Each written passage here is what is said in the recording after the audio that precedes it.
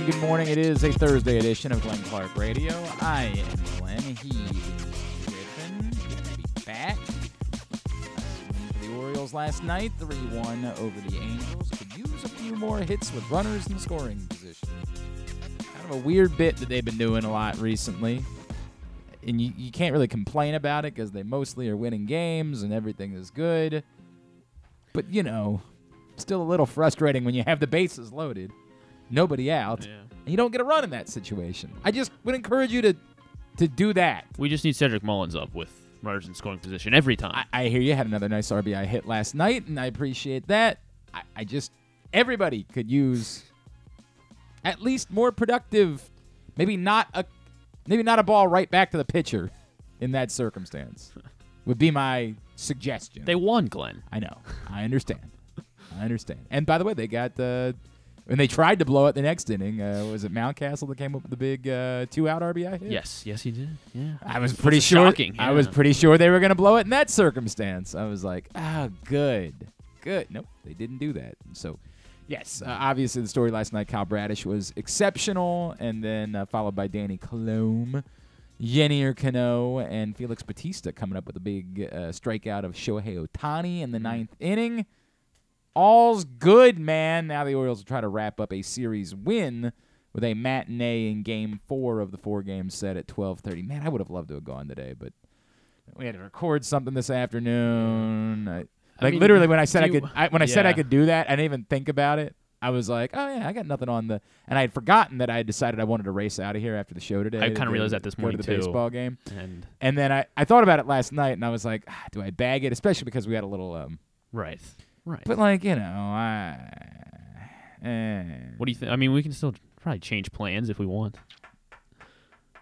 I mean, I am really torn about this. Is the problem. I'm really torn. I think you should just go because I kind of made peace with the fact that I wasn't going. Right, like last night, I just said to myself, life goes on. You know. But when Tyler Wells, we're all gonna be okay. Throws a no-hitter today. It's blowing up my phone right now, and don't they know that I have a show to do? Aren't they aware of?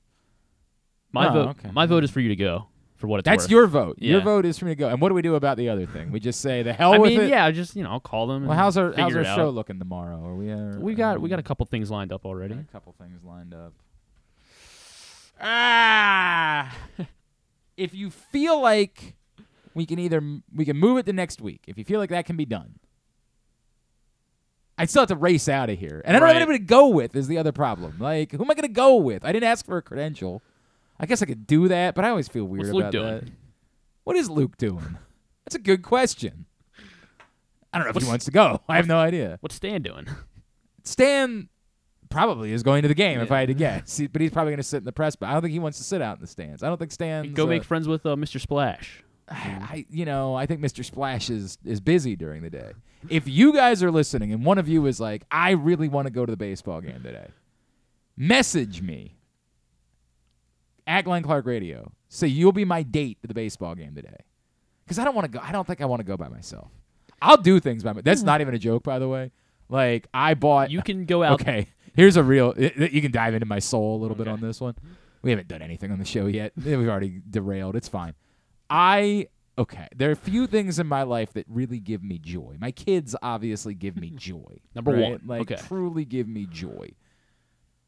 I enjoy still going to concerts. It's something that, I like having one to look forward to. I like knowing when I'm going through the grind of a busy schedule or of menial work or of a week where the shows just aren't clicking for whatever reason, whatever it is going on, I like knowing, hey, next week I'm going to see this band that I enjoy. It's something that I enjoy and I look forward to a great deal.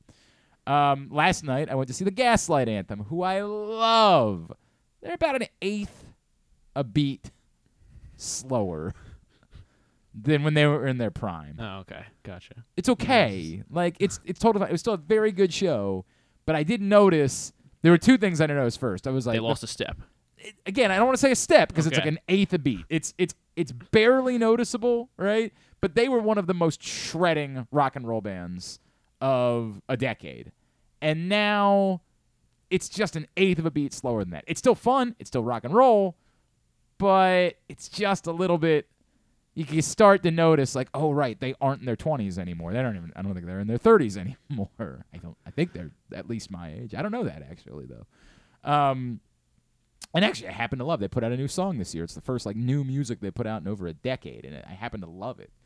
But I was looking forward to it for weeks. They played at Rams Head Live last night. It was great, and I had been looking forward to it. I've been talking about it. It had been getting me through when there were difficult times. And then you get to the night of the show, and you realize you don't have the next thing.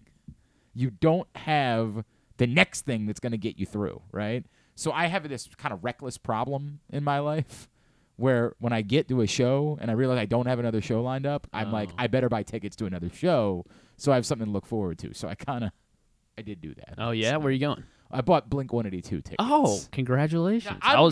I'm going to see a show Friday night. Who are you going to see? I'm going to see Red Veal. I don't know what that is. He's like a teenager. He's from PG County. Okay. And he is a rapper, and he's really good. He's really talented. He's a young kid. I'm excited. I'm excited to and here's what we're going to do. I found him when he was 17. He's really, really talented. How old is he now? He's like 19. Okay, so that wasn't that long ago. Yeah, exactly. And he's blew up in 2 years. You make it seem like, where is he playing? He's playing at Union Stage in D.C. Okay, I'm familiar with Union Stage.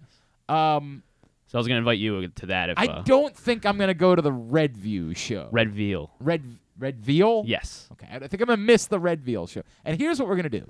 Because I don't want to have to fight you about it like we did with Post Malone the other day. I'm just not going to bother to listen. And that way, I'll never have to say to you, what the hell is that? You wouldn't say it, by the way. I swear to God. My buddy Brandon from Rams Head, who I love. It's one of my best friends. He likes Post Malone, I'm sure. He took a picture with Post Malone at Coachella. If Post Malone wanted to play at Rams Head, I'm sure he would be more than happy to book that show. Well, he was. I swear to God, you know that the meme from I Think You Should Leave, where Tim Robinson says, "I don't know what any of this S is, and I'm effing scared." You know that meme. Yes. So Brandon, who I was hanging out with last night at the Gaslight Anthem show. I saw something he posted, like a show I guess he's probably involved with in some capacity. So he shared it on Facebook. That there was this show announcement yesterday, and it was at Capital One Arena in D.C. Just announced, D.C., Grade A 2023, Suicide Boys, Ghost Main, City Morgue, Cemetery, and Ramirez on September 12th. I like Ramirez and Suicide Boys. Not religiously, not like... I sent him.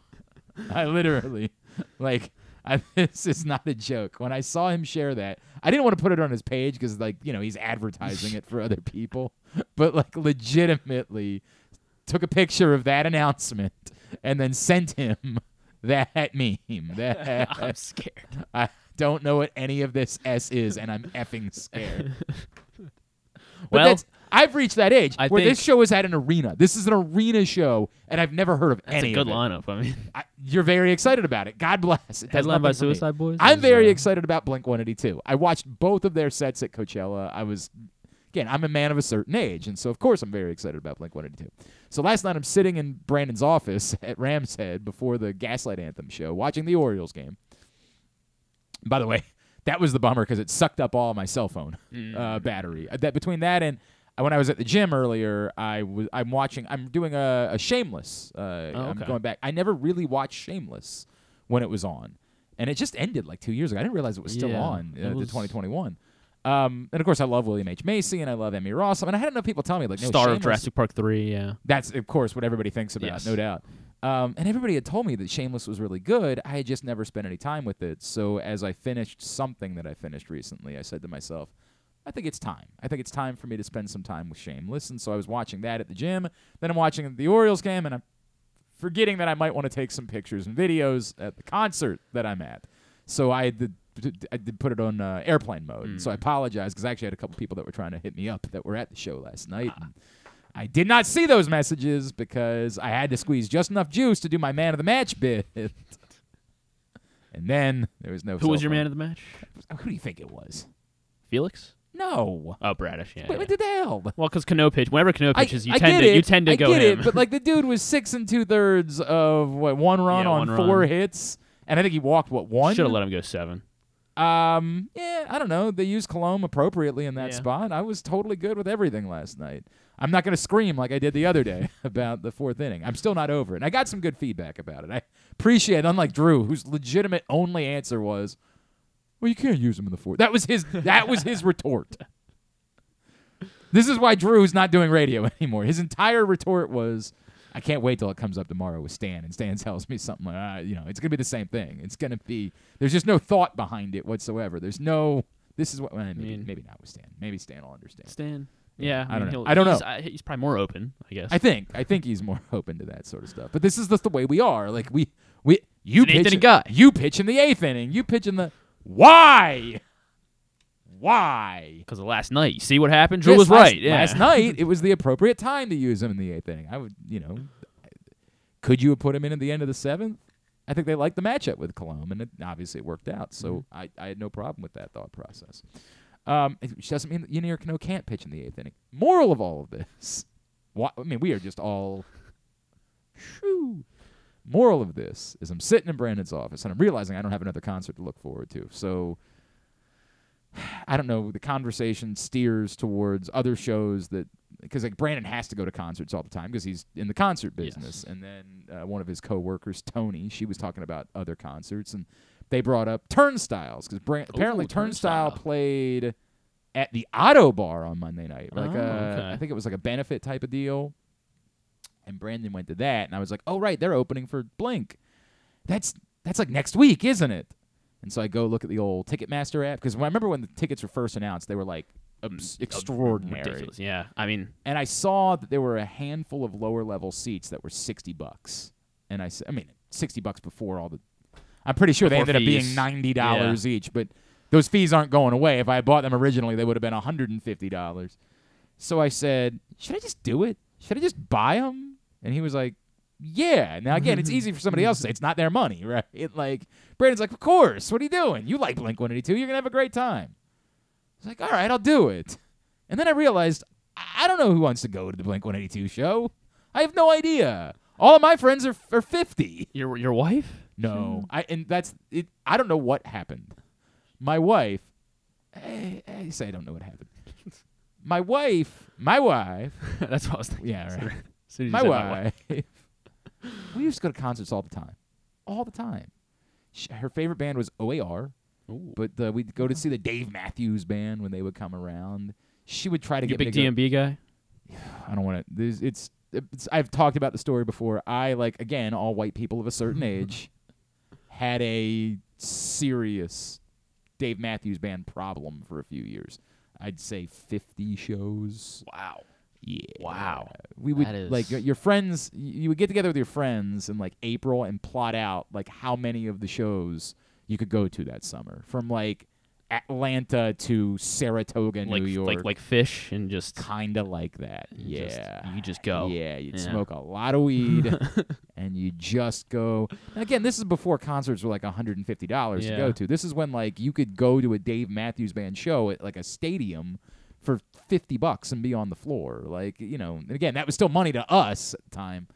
God, I sound such like an old man at this point. I don't know what we're doing here. I don't know what happened. But we would go, the shows, and even last summer, she went with me to Paul McCartney. And in fact, I assume she didn't want to. So, a while ago, my wife said to me, I just don't think I like going to concerts anymore.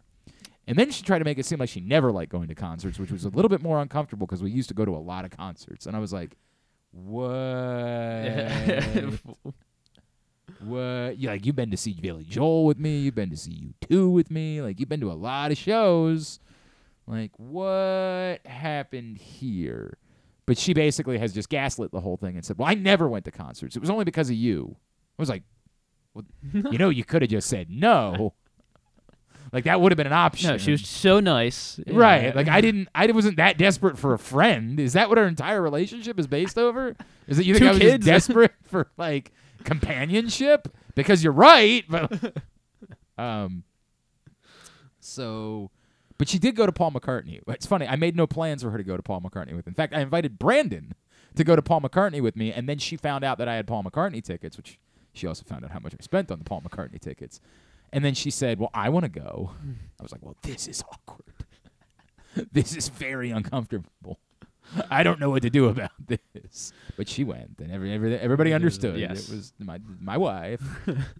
So I buy the Blink-182 tickets last night. You didn't do the Turnstile tickets?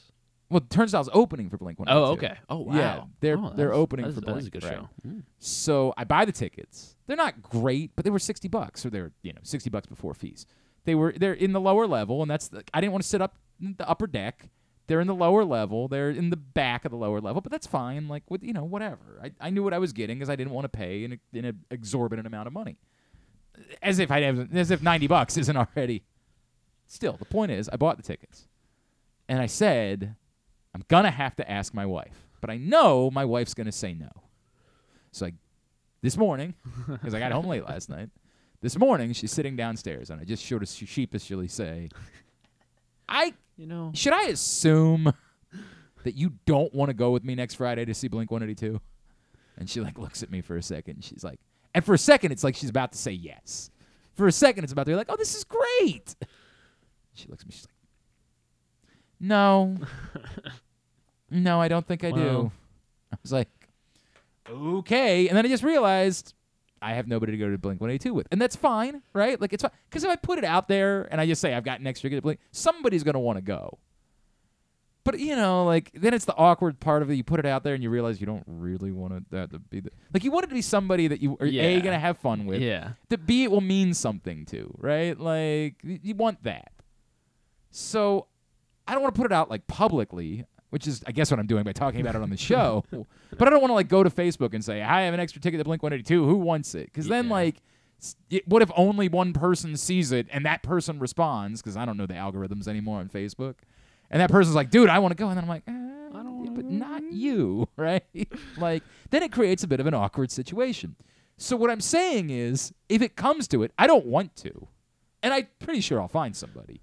But if it came to it, I would just go. Right. That's fair. I would just go. I would just go. You can do for that. A Blink-182 show, yeah. I'll just go by myself. Because it's a show. You're up. You can't really talk anyway.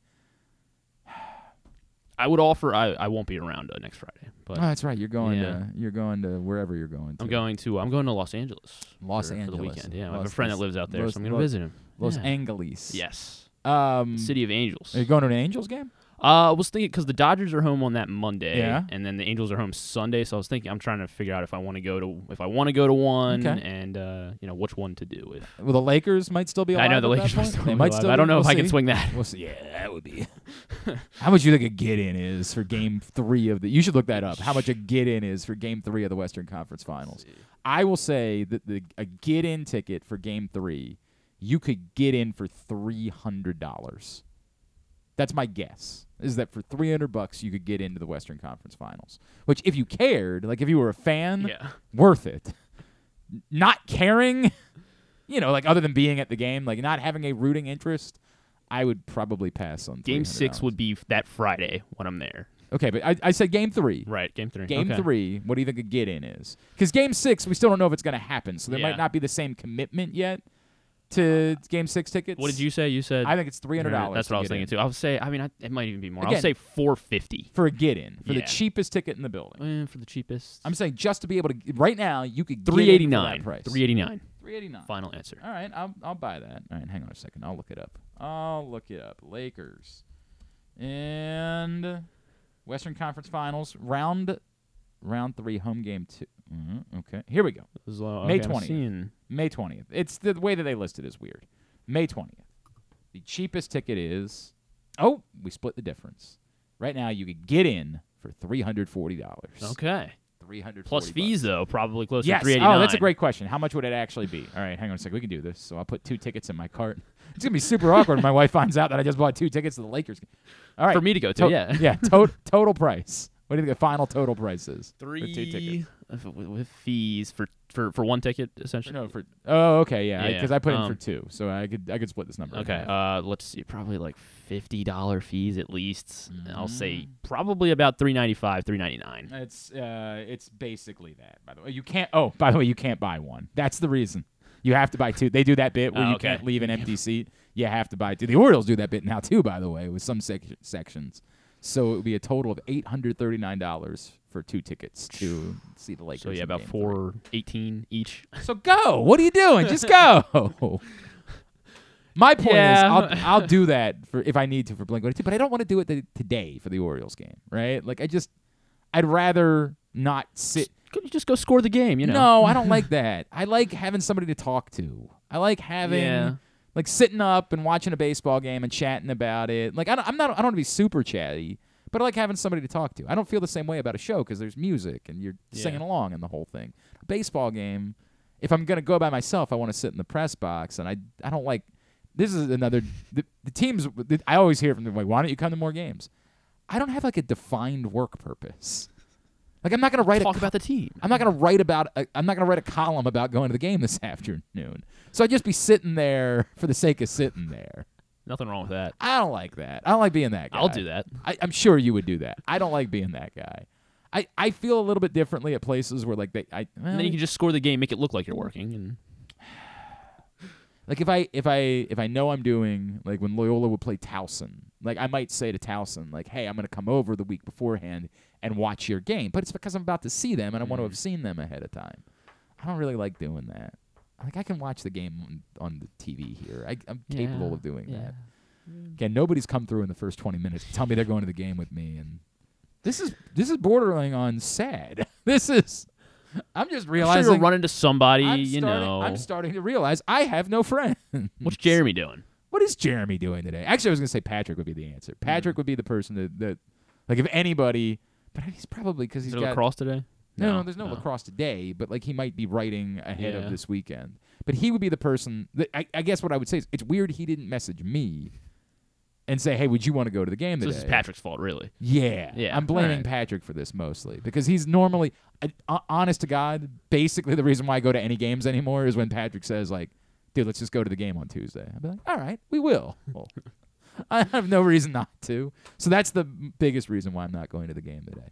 What happened here? This really just kind of turned into. Have we told who else is on the show today? No, we haven't done any. We haven't done a sponsor. We didn't really talk. I mean, I guess we talked about the game. We discussed the fact that everything went well. Kyle Bradish was good. The bullpen was good, and they need to get more hits with runners in scoring position. Get more hits with runners in scoring position. Let's not leave as many dudes on base. How about that? I don't feel like I'm asking for too much. I get it. Didn't bother you. Didn't matter yesterday. But like, hey, some good potent offenses. Maybe not as many runners left on base. Just a request from your old pal GC. That's all. Nothing more. Just a few more hits with runners in scoring position. On the program today. Today's show, by the way. What the hell is going on around here? Why are we still doing this? Today's show is brought to you by A.J. Michaels. Expert and award-winning A.J. Michaels Heating, AC, Plumbing, and Home Performance will improve your home's energy efficiency and comfort levels. AC season is coming up fast. New rebates and discounts are available. More at ajmichaels.com. All right, here's what's coming up on the show today. We're going to preview Preakness. Sheldon Russell, local rider, is riding Chase the Chaos. It's not his first ride in the Preakness. I think he's been on a couple of times, but he's never won. It would be obviously a great story for a local rider to win the Preakness. Don't think that's going to happen on Chase the Chaos. But, hey, Rich Strike won the Kentucky Derby, and Mind That Bird won the Kentucky Derby once upon a time. There have been some crazy things that have happened in this sport. We will catch up with Sheldon Russell here in a bit. Also this morning, Ryan McGee from ESPN, one of the most likable people in all of sports media. He has a fun book out right now. It's called Welcome to the Circus of Baseball. I've been reading it. It's sort of about his history in minor league baseball and kind of all of the many zany things that he saw interning with the Asheville Tourists years ago. The Tourists. And it translates. Anyone who's ever been around minor league baseball certainly can reflect. So that's a neat book, and I've been enjoying the read. We'll talk to Ryan McGee about it a little bit later on. Maybe even, I don't know, who knows, some college football, something like that. And also this morning, speaking of minor league baseball, Zach Watson of the Bowie Baysox is going to check in with us as we make our weekly trip down to Bowie. And Zach Watson will join us this morning. Proctor says, oh, I know you have friends. I can't name any, but I feel like I've seen one or two. What does he count as? Proctor's a friend. I don't even know if Proctor likes Blink-182. If Proctor wanted to go see Blink-182 with me, absolutely I'd go to see Blink-182 with Proctor. Like, if he would enjoy, I want it to be sort of that would enjoy it. I don't want it to be a chore. That's the real issue, is when you invite somebody and you think you're inviting them because they would have, like, I invited my old roommate thinking he would have a good, because I know we enjoy the same music. We're both into 90s music. I used to make him go to concerts with me when I needed a concert buddy, which, again, turns out that's all my wife thinks our relationship is. But I used to make my roommate go to concerts with me. Now, I invited him. I just said, hey, bud, got an extra ticket to Blink-182. Would you want to go? And it was the politest, I'm good. Now he also recently had ear surgery, so that is ear something surgery. that has something to do with it. So I just want it to be somebody that I think I don't. If somebody says like, yeah. But even if they don't say it that way, and that's just the way that they're feeling, and they say yes, like if they say sure, right? Like sure, I'll go to Blink-182 with you. Sure, you know what I mean? Like I don't want that. I want it to be somebody that wants to go, that would have a good time, that would enjoy being there. Not I don't want it. I don't need you to think that I'm doing you a favor because I bought you the ticket.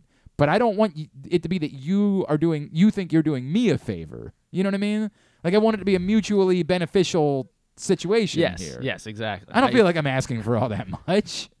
I don't need you to put out at the end of the night. Well, do you? I mean, well, no. No. Well, hang on. It depends. Proctor, I'm okay.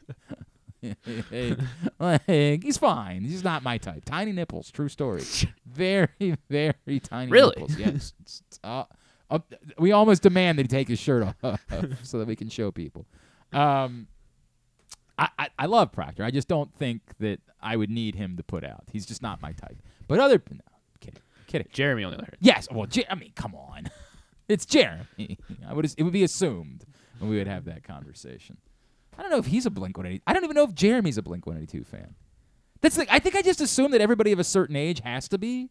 It's not like, I mean, I guess I'm not a Blink-182 fan. Like, I just didn't listen to their music. I mean, I can name one song, I think. Okay. So that's not a good sign. Yeah, but like it's not like I'm gonna say do not want to see. I'm glad you're gonna be in Los Angeles because I wouldn't want you to be the person to go with. Well, but I'd be into it. I understand sure. you'd be Live into music, it, but I would of like course.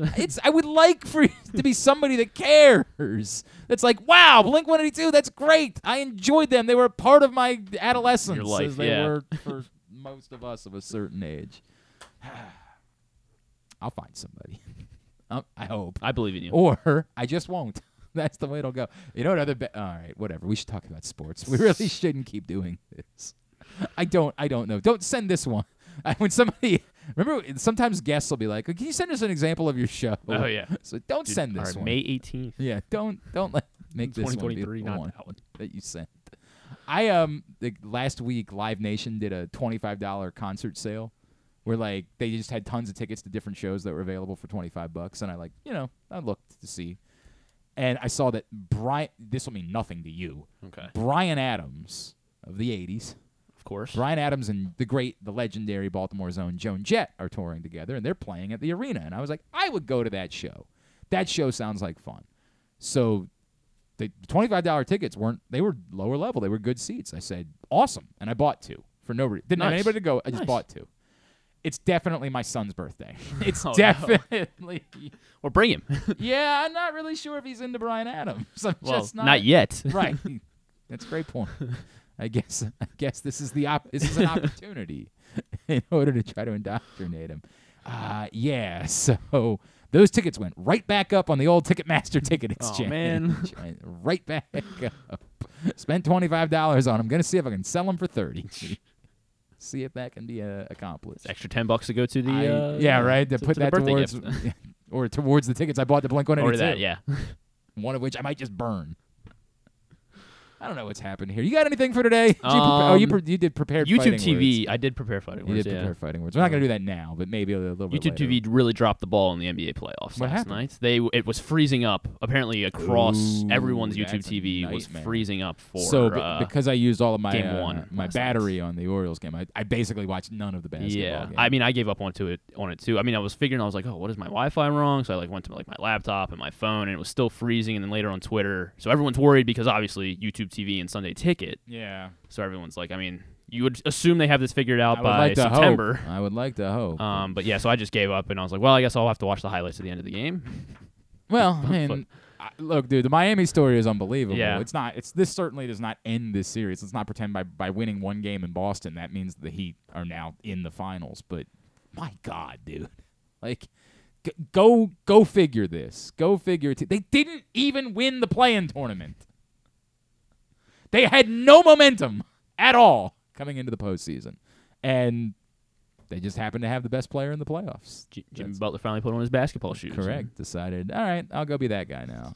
There's something to be said for, and I haven't wanted to bring it up, but if it ended up being Lakers Heat, the question is it good for basketball because it reminds you that anything can happen, or is it bad for basketball because it reminds you of just how utterly meaningless the entire regular season is? And I don't know the correct answer to that question. And we don't know that it's going to be Lakers Heat right now. The Lakers are down a game in the Western Conference Finals. I don't know what the answer is there. And it wouldn't be like it's the first time that a low seed has ever made the finals. But I don't think we've ever had 7-8 in the finals. Yeah. I don't think we ever had 5, 6, 7, and 8 in the second round of the playoffs. I don't know.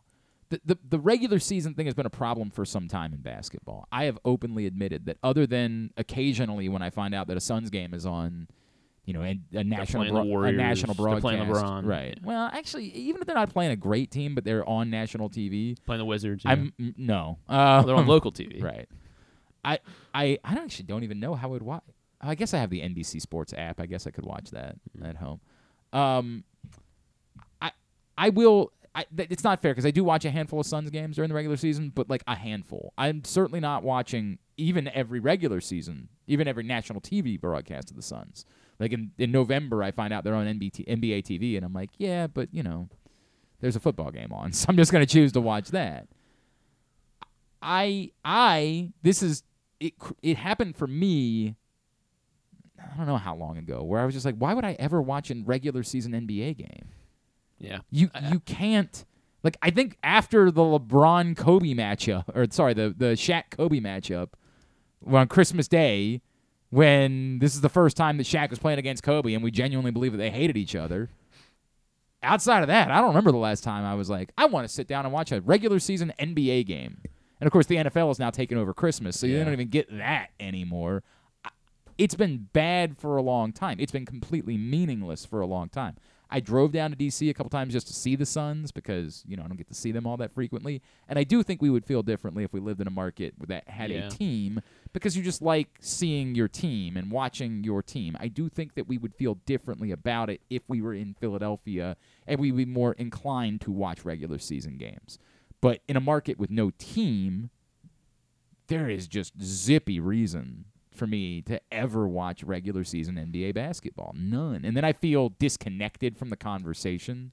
Like when everybody was debating about MVP at the end of the year, I was like, I'm going to pretend like I care. I'm going to pretend like I have something to offer to this debate. I haven't watched Jokic. I haven't watched Embiid. I haven't watched any of these guys. All I know is what the highlights that I occasionally see on Twitter, or like every now and then maybe I'll leave Van Pelt on after a basketball game that I was after Monday Night Football, something like that. Like that's about all I've got in order to base that on, because I'm just completely disconnected from regular season basketball, and I just don't know if this makes it worse. If it ends up being Lakers Heat, it's sort of like the final nail in the coffin of this just doesn't matter. Like, all you got to do is get in. You don't have to care. You don't have to be good. You don't have to play your players. If you're Jimmy Butler, you don't have to try. I mean, this was the Kawhi Leonard argument, right? Like, Kawhi Leonard just kind of doesn't really care about the regular season. He does what he's got to do. Winning MVPs is not important to him. Like, it mattered to Kawhi Leonard to play in the playoffs. It mattered to him to win then.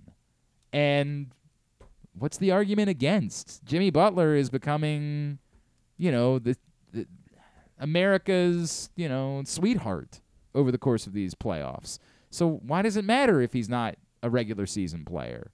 Why does it matter if he just decided this is who I'm going to be moving forward? Is I'll do just enough, whatever I have to do, and then I'll be ready to go once the playoffs start, and then I'll be that guy at that point. Yeah, I mean, I think I do agree with you because obviously I really don't watch the NBA either. It's never until April, and even that might even be early. You think we would if there was a Baltimore team? Absolutely. Yeah. And I feel the same way. I think if there was a local team, I would watch. But it's like, obviously, the Ravens typically play into January. So, like, we wouldn't really care a whole lot, if at all, probably until January. Maybe if they were, I'm trying to think of, like, why we would care. they would have to have a star player and they'd have to be good from the. You mean a local team? Yeah, local NBA team. Like they'd have to have a I don't star player and know. good. I mean, like But on the a same Tuesday thing- night in November, what else are you doing? Right? Like on College basketball. Yeah, but like what college? You know what I mean? Like if Maryland, I'll was, watch Stonehill and Queens College. Yeah, okay, you've got a problem. If you wouldn't really choose that over a local, you wouldn't really choose watching just a generic basketball game. Got This is midweek action too. It's an interesting debate now for me because the question will become if there was a Baltimore NBA team, which there's never gonna be, so it's not even worth the conversation. Well, that's the problem. Is like I consider myself a Wizards fan, and it's like I care for maybe the first couple weeks of November, and then they start to fizzle out, and Bradley Beal stops playing, and it's like that's the other thing. Like these star players aren't gonna. When the star player doesn't play either, that also it devalues everything that they put out on the court. I think that's one of the NBA's thought like, well, let's do this extra tournament. Nobody gives. I swear to God, this thing where you think that because it works in European soccer, you know what they don't have? A tournament at the end of the season. They don't do that. That's why these other things work. We know what determines a championship in America. A postseason tournament. So what if they did like a Premier League style, just match week, the Who point system? would possibly care? No one. No one. And they're so hell-bent on, because they know the regular season stinks, so how can we make the regular season not stink? You can't. I'm sorry, you can't. You have to just hope that there's enough really good basketball players to go around that people want to watch those really good basketball players, but man, you can't. And it seems to work. I don't know. I feel like I'm being super negative about this when, like, it just is what it is. It just is. Like, that's the reality of this. It just is what it is. I mean, like, all sports are the same way. Like, you just got to get into the playoffs. I mean, obviously, the NFL regular season does matter more than probably any other regular season. You can't compare anything to the NFL. It's why we watch every NFL game. There's only so many of them. They matter. And the obviously the fantasy aspect of it, adds to it so much more. And just there aren't nearly as many people that play fantasy basketball, even fantasy baseball. And we'll probably see it more with, like, this could be an argument, I guess, for Major League Baseball coming soon as they expand the playoffs and have, these 7th wild card team. And, once a sixth wild card or 7th wild card wins the World Series. If I lived in a market that didn't have baseball, if I lived in Portland, I wouldn't watch any regular season baseball at all. So it's the same problem. I wouldn't watch at all regular season baseball. What would I watch? I mean, I guess maybe if I was a Mariners fan, if I lived in Portland but I was a desperate Mariners fan, if I just lived somewhere where I didn't have a team that I attached myself to, wouldn't watch. Oh, this is super fun. What a pleasant day. Today's show brought to you by your local Toyota dealer, buyatoyota.com. The Toyota Tacoma comes in a range of models and trim lines, so you can choose the perfect Tacoma to reflect your unique personality and driving habits. Check out buyatoyota.com for deals on new Tacomas from your local Toyota dealer today. I have no friends. I hate everything. Sheldon Russell comes up next. Glenn Clark Radio. What air conditioning company can save 50% of your energy cost and qualify you for up to $7,500 in rebates? A.J. Michaels. We do more, we do it better for less. In Baltimore and Annapolis, ajmichaels.com. The latest edition of Press Box is available now. On the cover, Luke Jackson looks at the pipeline of talent still to come for the Orioles, diving in on last year's #1 pick Jackson Holliday and other top prospects like Colton Cowser, Heston Kjerstad, Kobe Mayo, and more. Also inside, Todd Karpovich profiles Orioles pitcher Kyle Gibson, and Bo Smolka breaks down what progress would mean for the team's 2022 draft picks in their second pro season. Press Box is available for free at over 500 area locations, including 60 Royal Farm stores, and you can always find the entire edition as well as the best daily coverage of the Orioles, Ravens, and Terps at PressBoxOnline.com.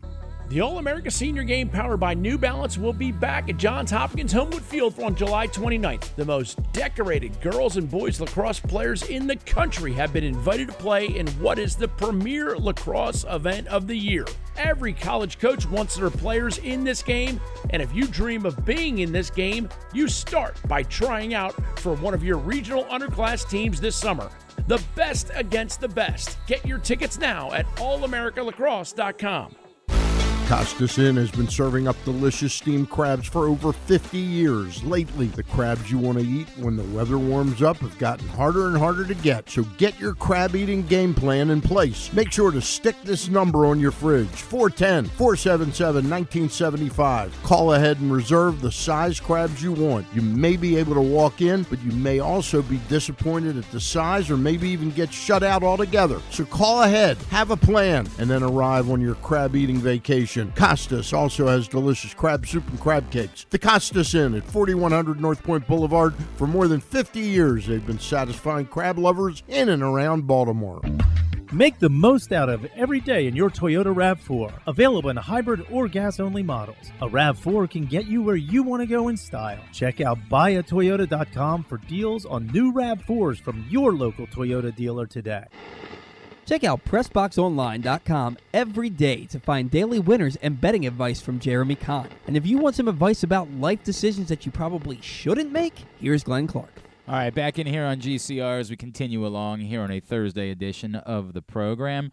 PressBoxOnline.com/offers has all of the best offers for you to sign up for sports betting and get some free bets, some free money, some great incentives like 5 second chance bets from PointsBet when you deposit and bet your first $50. You got to go to PressBoxOnline.com/offers in order to claim this incentive and so much more. Again, PressBoxOnline.com/offers.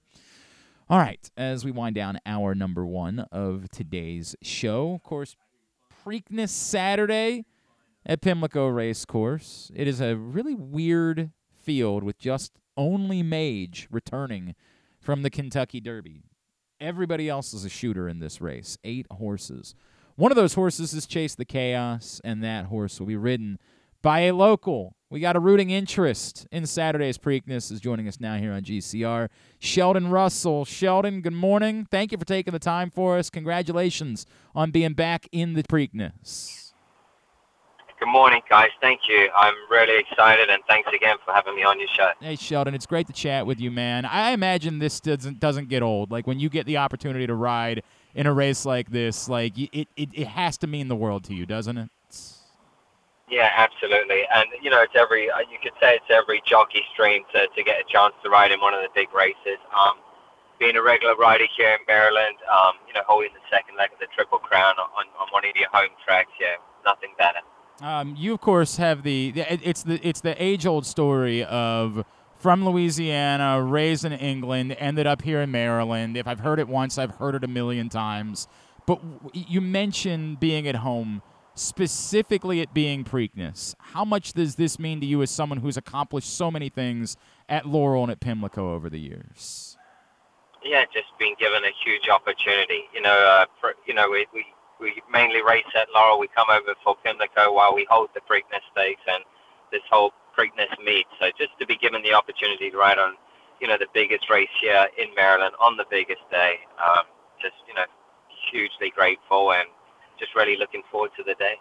Do you feel like I know it hasn't worked yet, and I know that this is a difficult horse to test it on, but do you feel like it provides any amount of home field advantage at all? Like, just how well you know the track in the lead up to the race? Like, do you feel like any of that matters once you get to Saturday?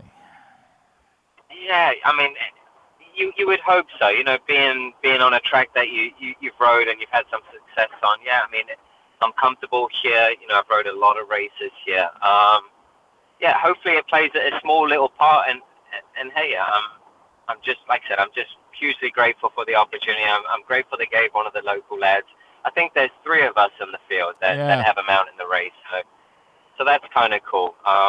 Just hoping for a bit of luck and, hopefully this horse runs well for us. He is Sheldon Russell. Of course, he'll be aboard Chase the Chaos, going from the second spot on Saturday in the Preakness. Sheldon, as you know, there's not a lot of love being given to your horse on Saturday. Extraordinary odds. Tell me about what you know about the horse, how you got hooked up with it, and why maybe are we not paying enough attention to Chase the Chaos? Yeah, so I actually went out there this morning to Pimlico. I was able to meet Ed Merritt and the horse. We actually walked up with them, watched them train. I think just maybe my name got thrown around and they were looking for a rider and they opted to use one of the local riders. So, just being at the right, just my name just got thrown at the right time.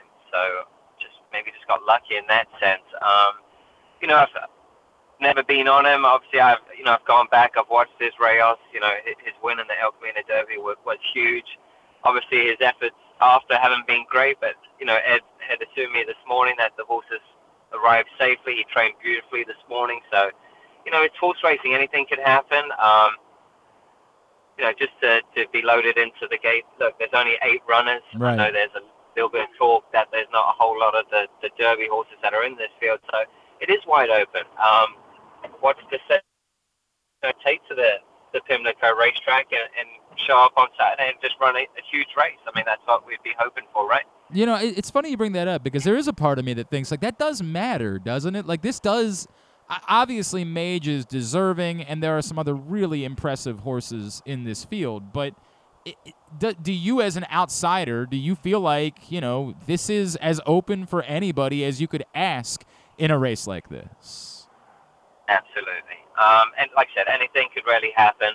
Obviously, my horse would probably need some pace, and, he's sort of like a mid-pack runner. So, what's to say they don't go really fast early on? I mean, that's what we would be hoping for, and we can maybe, get a great trip behind them and, maybe pick up a few of them and hopefully all of them at the end then. But, we got to be in it to win it, and, just hoping for a nice, clean trip on Saturday and just hoping it's our day.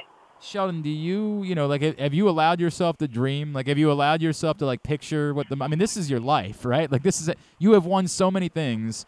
Do you allow yourself to think about, what the moment would be like if you are standing in the winner's circle on Saturday at Pimlico?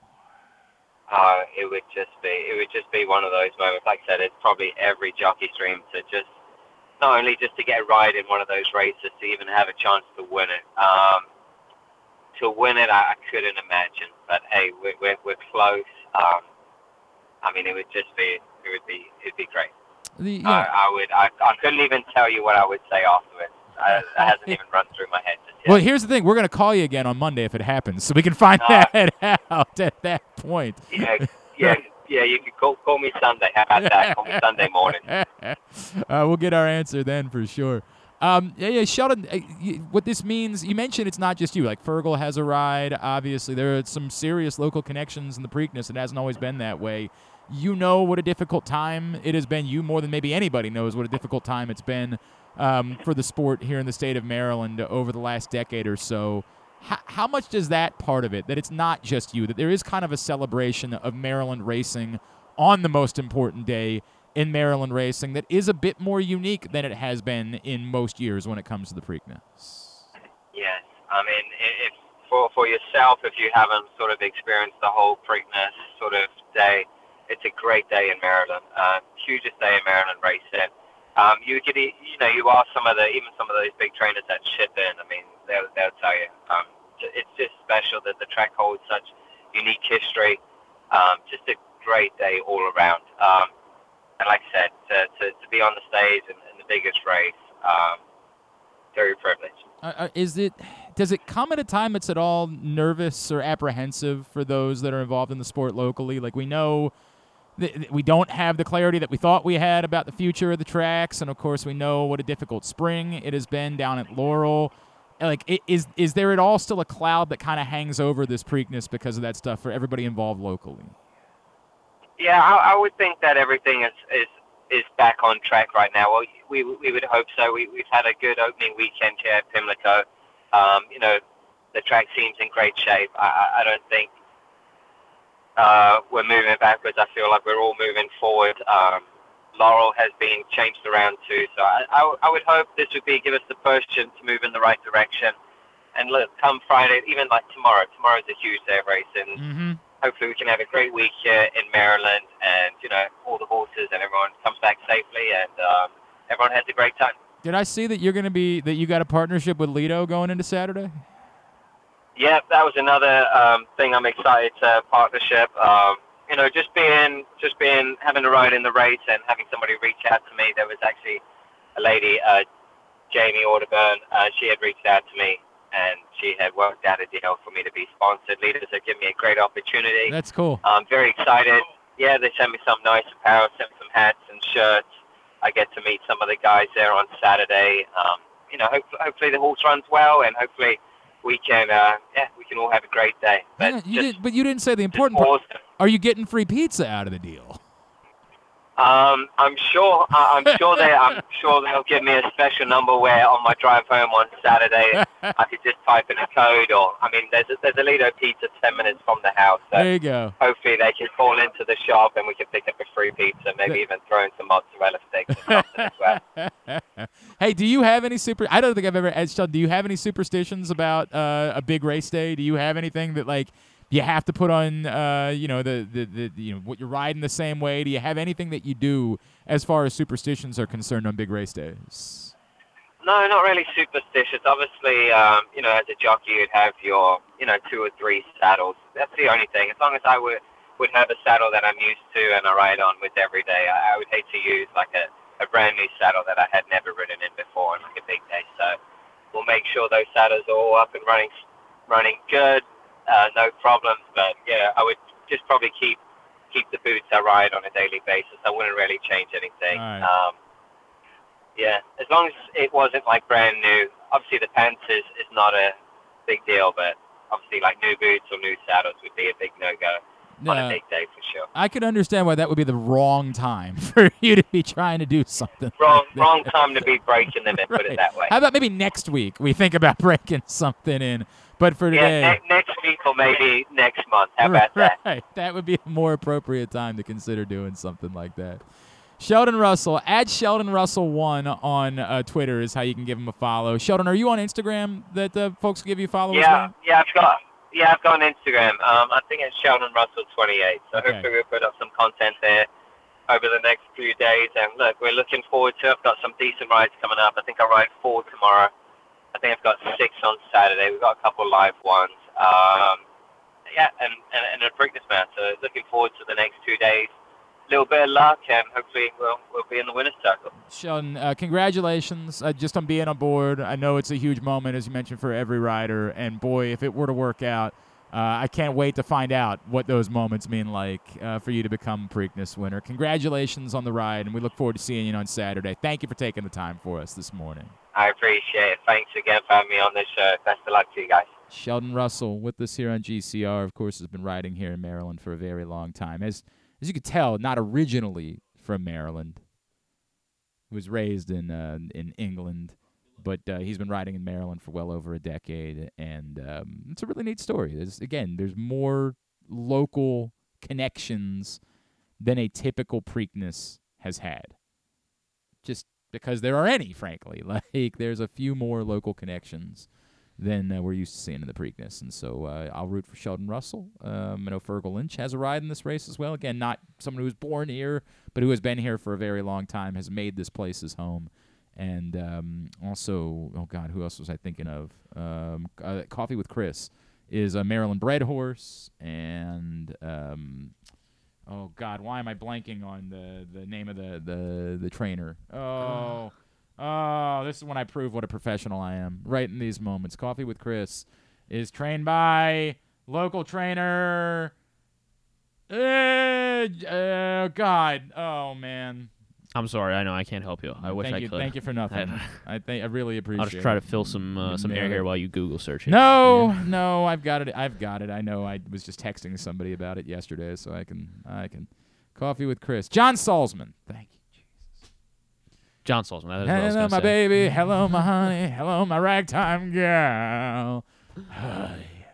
So some local connections for the Preakness on Saturday, and opportunities to maybe throw a little bit of money and root for that. Although most people will be rooting for Mage, of course, to present a Triple Crown possibility come the Belmont. Winding down for hour number 1 of today's show. If you haven't signed up yet for our great... It's funny because we're about to have Ryan McGee on to talk about his experiences in minor league baseball. And if you want to have some experiences in minor league baseball, then you need to go to PressBoxOnline.com/contests because we are giving away 4 tickets to all of the area's minor league baseball teams, plus An Easy Pass Maryland on-the-go transponder preloaded with $25 and a $50 gas card from Royal Farms in order to help you get around. But you got to go to PressBoxOnline.com/contest in order to sign up. Must be 18 or older in order to win. Sweepstakes ends on June 14th, so you got a little bit of time, but it's starting to get late early. PressBoxOnline.com/contest in order to get signed up. One of those tickets seems like it might be worth a little bit more. Well, what I would argue is it might not be all that much longer. Yeah, it might not be. Jesus, if you're not familiar, the last 2 nights for Jackson Holiday, holy F. 9 for 9. Yeah. I thought he had a line out. I think he did. I think he did line out in his final at bat. I thought he had 6 but he went 9 for night. He went 9 for a consecutive he had 9 consecutive hits, yes. and then his final at bat last night. So maybe he's not always cracked out to be. That bum had a line out. Pathetic. What a loser. That guy's not going to work. Yeah, if you it was everywhere last night, so I assume you saw it. But if you just sort of happened to miss it, Jackson Holiday did go 5 for 6. A night after, he went 3 for 3 and came up just shy. In fact, that game was called early, the game the night before. Yes, yeah, because of... So he had a shot at the cycle and didn't end up... I think it was called after 5, wasn't it? I believe it was called after 5. So he would have had several opportunities. Yeah, Jackson Holiday the night before had a double, a triple, and a home run. All he was missing was... a single. A nice... Imagine, coming up a single shy of the cycle. Then last night, when it goes 5 for 6 with a pair of triples and a double. 10 total bases last night for Jackson Holiday without hitting a home run. 5 RBI. 4 runs scored. He's now hitting .391 and getting on base at a 500 clip. Jeez. Oh, my gosh. For the month of May, he's hitting .447. He's not bad. Yeah, that'll play if you can make that continue. That'll play as he's still at Aberdeen for now. We will see. Again, the Orioles have been moving him aggressively. I think they want to have him. I still think, you'll hear Mike Elias still use the phrase graduate when he talks about these guys, that, like, it's not just you're hot. Like, you've got to sustain and prove. I get that at some point somebody would say, how much more is there to prove? But I think we really are dancing around the idea that if this were to continue, the Jackson Holiday thing could prove to be one of the most rapid rises in Orioles history. Like, I don't think it's absurd at all to think that Jackson Holiday could be a factor for the Orioles in a playoff race next year. Yeah, if everything continues. Again, he's not going to hit .391. Let's be fair. We got to be reasonable. I understand. Not with that attitude. 9 for 10. I get it, right. But if he continues to perform at a high level throughout the minors, and they get the next summer, and he's killing it, and he's made it all the way to AAA, it's absolutely possible that Jackson Holiday could end up showing up and making an impact. We will see, because the circumstances, all of that. We'll see how it goes, but it's just not. It's nuts. It's nuts how rapidly this kid is rising and performing and killing it at the minor league level. There was some hullabaloo last night because Colton Cowser was not in the lineup. Yes, for Norfolk, and there was some hullabaloo of, like, what does that mean? Is he coming or is he? I mean, I think that's aggressive. Like, I know we were joking about it with him yesterday, but it still seems like that type of thing at least to June before. I know.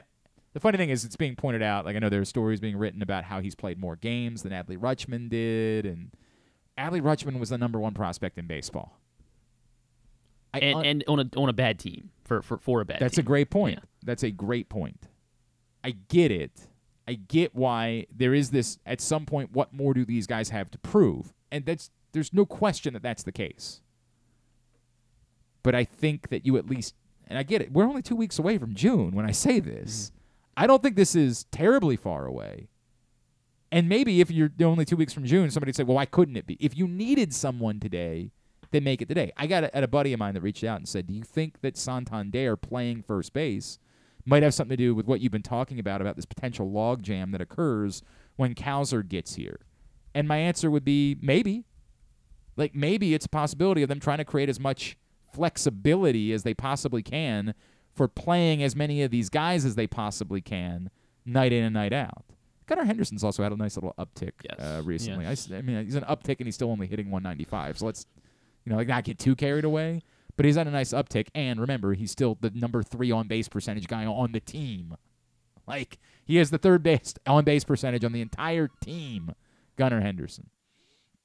But I think it's possible that that's part of the thought process, that we know that we have more coming, and when these guys get here, we've got to make sure that we can do everything in our power to have all of them in the lineup. And so with there not being an outfielder that you obviously don't want in the lineup right now, with Hayes, Santander, and Mullins all producing and all healthy, I could absolutely see a world where they say, well, hey, on some nights, the way that we're going to do this is we're going to have Santander play first base in order to keep everybody in the lineup. I could see that being the case. It's easy to say, hey, wait for an injury and then make the move, but if an injury doesn't come and Kowser just has nothing left to prove at AAA and he continues to kill it, then you got to figure out a way to get everybody in the lineup. And Santander playing first base could be that answer. Now, someone else might say, is there a better option? Is it a better option maybe to have Hayes DH sometimes? I don't know. I get it. What you're losing is Santander's arm in right field. And that's a shame because he's got a hell of an arm when you do that. But I get it. You got to do creative things in order to get everybody in the lineup. All right, into hour number 2 of the program. I have been diving into, I'm about 3 chapters in so far, of Welcome to the Circus of Baseball. It is available, and if you're with us on Facebook or YouTube, you can see it right there, and we'll link it up on our Twitter account, @Glenn_Clark_Radio. I didn't actually know what I was getting into. I knew it was related to the minor leagues somehow. I did not know how personal of a story it was for our next guest, of course, who you love from everywhere you see him and hear him with ESPN. He is Ryan McGee, and he is with us again here on GCR. Ryan, it's Glenn in Baltimore. It's great to catch up with you. Really enjoying the book. Thank you for taking the time for us. Hey, no problem. By the way, I was just listening. You sound exactly like my little brother, who is a hardcore Orioles fan. Really? Why is your brother such an Orioles fan? We live here in Charlotte, and we went and saw the Norfolk Tides a couple weeks ago, and everything you just said, my brother literally said that to me sitting in the ballpark in Charlotte last week. But no, so my dad, because my dad is a baby boomer, he's a Yankees fan, just like everyone his age is a Yankees fan. And then I became a Red Sox fan for no reason other than my first T-ball team in Shelby, North Carolina, when I was 5 years old, was the Red Sox. They literally pulled a random hat out of a box, and it was Red Sox. I could have very easily been a Mariners fan. It's just and then my brother ran counter to both of us and became. He is named his son Brooks. He's super hardcore Orioles fan. So yeah. Oh man, yeah. And there, of course, as I'm sure you know, Ryan, there's like half of the city is named Brooks up here. Like people of a certain age. Well, in Charlotte, there's none of the Charlotte. There's one, but in Baltimore, it's like I went to Tennessee, and every baby born in Tennessee since 1998 has been named Peyton. Right? Yeah, of course. And but you can't find a Peyton in North Carolina. But yeah, so no, 100%. But just so you know, I feel you. Everything you were just saying, because I just heard all of that from my brother about 2 weeks ago. We're really excited up right now, Ryan, because it's been a while since baseball mattered like this here in Baltimore. It's an exciting time. 2 things, by the way, real quick. Happy birthday! It's Brooks Robinson's 86th birthday today. So happy birthday to the great Brooks Robinson. That's awesome. Ryan, I have to admit, one of my regrets in my broadcasting career is that I didn't ever have a minor league baseball job. I've done fill-in work, and I've been around, doing what we do in radio. We've partnered up. We got a lot of, as you bring up, we got a lot of minor league teams in the area. So I have worked hand in hand with them, but I never got to have the stories and the joy and the love of doing it, which you are describing from your time with the Asheville Tourists. When you started, I remember reading your book. I remember, in fact, having the conversation with you about the book with you and your dad, and you saying that you had a friend of yours like, I don't want to read a book about any referee. That doesn't sound interesting to me. And I loved it. I thought it was great. When you were sitting down to do this, did you worry at all, like, I'm not sure how many people really want to read about my time that I spent interning with the Asheville Tourists? Or did you think, as I'm feeling, that there is enough of a connection that people have with their own experience around minor league baseball? Did you feel like that was what was going to resonate? That's it. I mean, and what I'm always saying, what I've said since the book came out, is that, yes, it is the background of the book is a very specific window in time, the summer of '94, with the Major League strike looming, and O.J. Simpson and Michael Jordan playing in Birmingham, all those things. And it's about me at a particular ballpark in a particular place. But it's really, what I hope anyway, is that it's a love letter to minor league baseball in general. Because the reality is, I worked in minor league baseball for one season. I have friends who are lifers and who have worked. I was emailing back and forth with some of my friends down at the Delmarva Shorebirds just 2 days ago. Mm-hmm. And there's people who worked in that front office for 25 years, 30 years, and they could all write a book. It's like that when I did the book with my father, who was a college football referee for 40 years. Everyone who's ever had that job could write a book. We just were the ones that were lucky enough to have a platform to do it. And so I hope, and the dedication of Welcome to the Circus of Baseball is to the people who work in minor league baseball, because my hope is that this is a love letter to what makes minor league baseball unique from any other sport on planet Earth. And that includes the big leagues. That includes college baseball that I cover, includes any form of sport. And so I hope that through some funny stories and some crazy characters that were in my life, that everyone understands that you walk into any minor league park in the country, and there's a lot right around you. There's a whole cast of characters that are unique to them, and so hopefully I'm paying tribute to them. Oh, reading about Captain Dynamite, all I can think to myself is like, I've seen this. Not him, but I've seen this. I have been at so many games where I know exactly who this performer is without actually knowing who this performer is. You know what I mean? Yeah, no, and there's a whole troupe. I mean, I was at I live in Charlotte. I was at a Charlotte Knights game the other night, and Stanley from The Office. Yep. This is like what he. It's what he does now, right? I hung out a few years ago. My daughter is a teenager, and she's obsessed with Saved by the Bell, and I've always been obsessed with Kelly Kapowski. Well, why wouldn't you?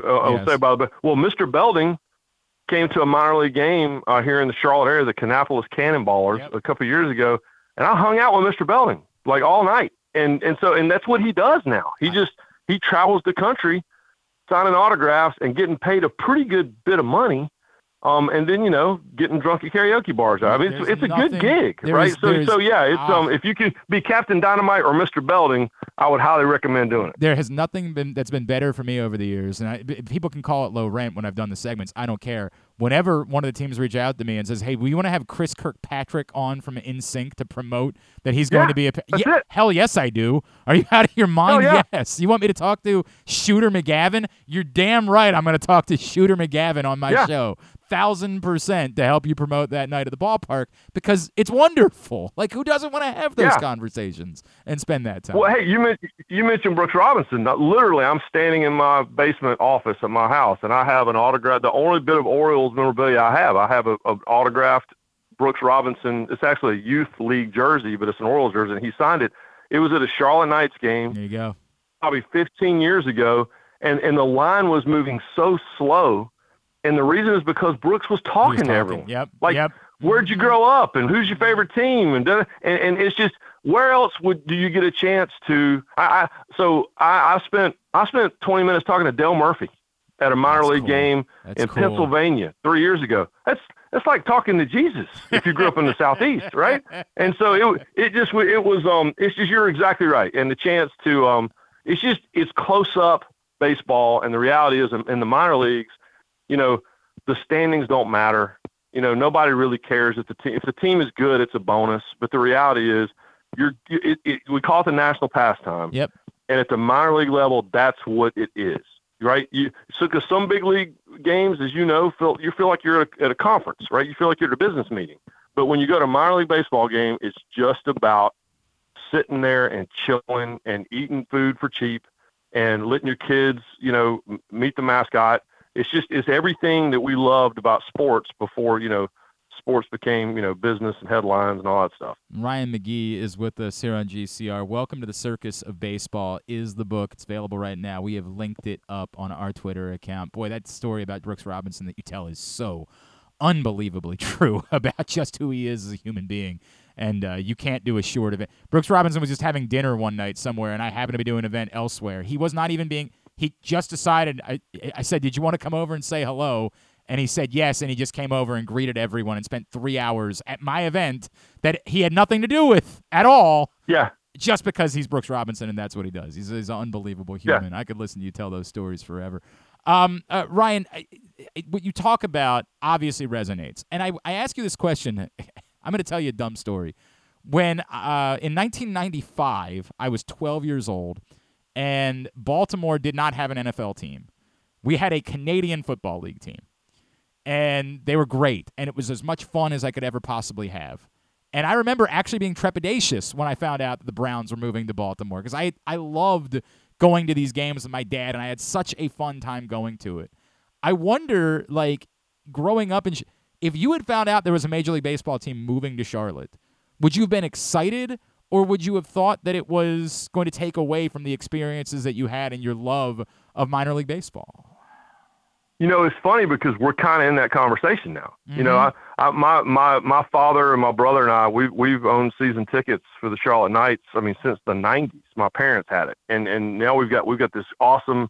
To me, it's still new. It's probably 10 years old now, but this downtown ballpark, yeah, and it's awesome. And you know, I'm going to Indianapolis for the 500 next week, and they have a great AAA ballpark in the middle of the city. There's no question that Indianapolis and Charlotte should be in the conversation if Major League Baseball chooses to expand, which it sounds like they're going to, you know, in short time.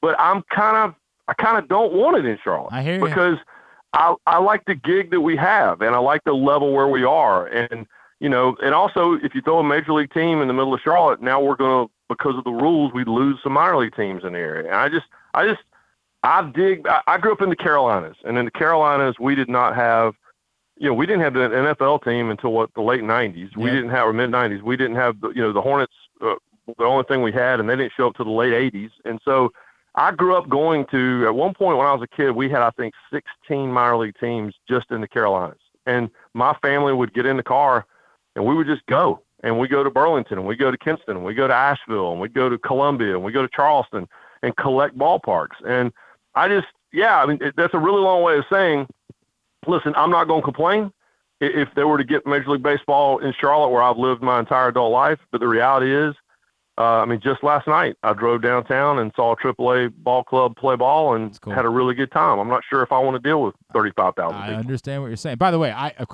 understand, but it changed my life that an NFL team came to Baltimore. It was a very good thing for 100%. No, it'd be great for business. I say it all the time about, you know, like I co-host a show on the SEC network, and when Texas and Oklahoma join the SEC, that's really good for Marty McGee. Yeah. But I don't know if it's great for college football. And so So it's an interesting mix. But yes, I just assume keep the Charlotte Knights and keep them AAA, and we'll have them here for a while and send them on up to the big league. The life that I completely understand it. Ryan, with that in mind, if I could, somebody I know, you know, the way you cover college football. We've been a little bit excited the last couple of years. We've seen Mike Loxley show up at Maryland and turn the program around, and Talia Tagovailoa, you know, while not perfect, has been the best thing that Maryland has had in a very long time, and it's been an exciting time. And I really, like, people will try to ask me, hey, is something building there? And my answer is always like, yeah, I don't know. I'm afraid this might be about as good as it can get. I'm afraid that's just maybe how college football works. That there are the teams that are the real teams, and then there's everybody else. And that everybody else gets to compete to be the team that can matter, you know, every now and then, but you don't get to break into the world of, in the Big Ten, it's the, you know, the Michigans, the Ohio States, the Penn States. Obviously, SEC football is a completely different animal. Do you think that I'm probably right about that this is, as good as it is and as much fun and as much as it seems like they're going in the right direction, there's probably a cap to really what Maryland football is capable of being? Yeah, I mean, and that's the history of Maryland football. You know, on paper, and you're talking to a guy that grew up on Tobacco Road in the old school ACC, and as you know, my dad was an ACC official. He officiated so many games at College Park and Memorial Stadium, and yeah, I mean, it's, you know, Maryland on paper, to me, has always been among the top 10 programs that should have always been a much bigger deal than they actually are. You know, the resources and the passion, you know, crab cakes and football, right? It's what Maryland does. And that's nicely done. You know, I've always loved going to games there, right? I've always loved the atmosphere. I love the history. I go back to the 80s with Bobby Ross and those guys. And I just, but yeah, my advice would be, I'll say this. We learned this it was when we did all the CFB 150 stuff in 1999, all the 150th anniversary of college football. So, or excuse me, 2019. What we learned was, and what I learned was that the great programs were the great programs in 1930. They were the great programs in 1970. Yep. And they're the great programs now. And that's Ohio State, and it's Michigan, and it's, Alabama and whoever else. And so, yeah, I would say enjoy it. And Mike Locksley is one of my favorite people in college football. Here in Charlotte, as you know, when Maryland was in town for the Duke's Mayo Bowl back in December, I was so excited because I took my daughter to the mall to do some last-minute Christmas shopping, and Maryland was in the food court. Oh, that's cool. And I saw Mike Locksley. It's the first time I've seen Locks in forever, and so I love that guy, and I love the Tagovailoa family, and so yeah, I'd say enjoy it, get what you can, and if you sneak in there and compete for a division championship and maybe a Big Ten championship occasionally, then that's pretty good company. I would agree. I think that's about as lofty as the goals can be, and even that I think is, my God, is that difficult in that division when you're up against Ohio State and Penn State and Michigan. It's a lot to ask.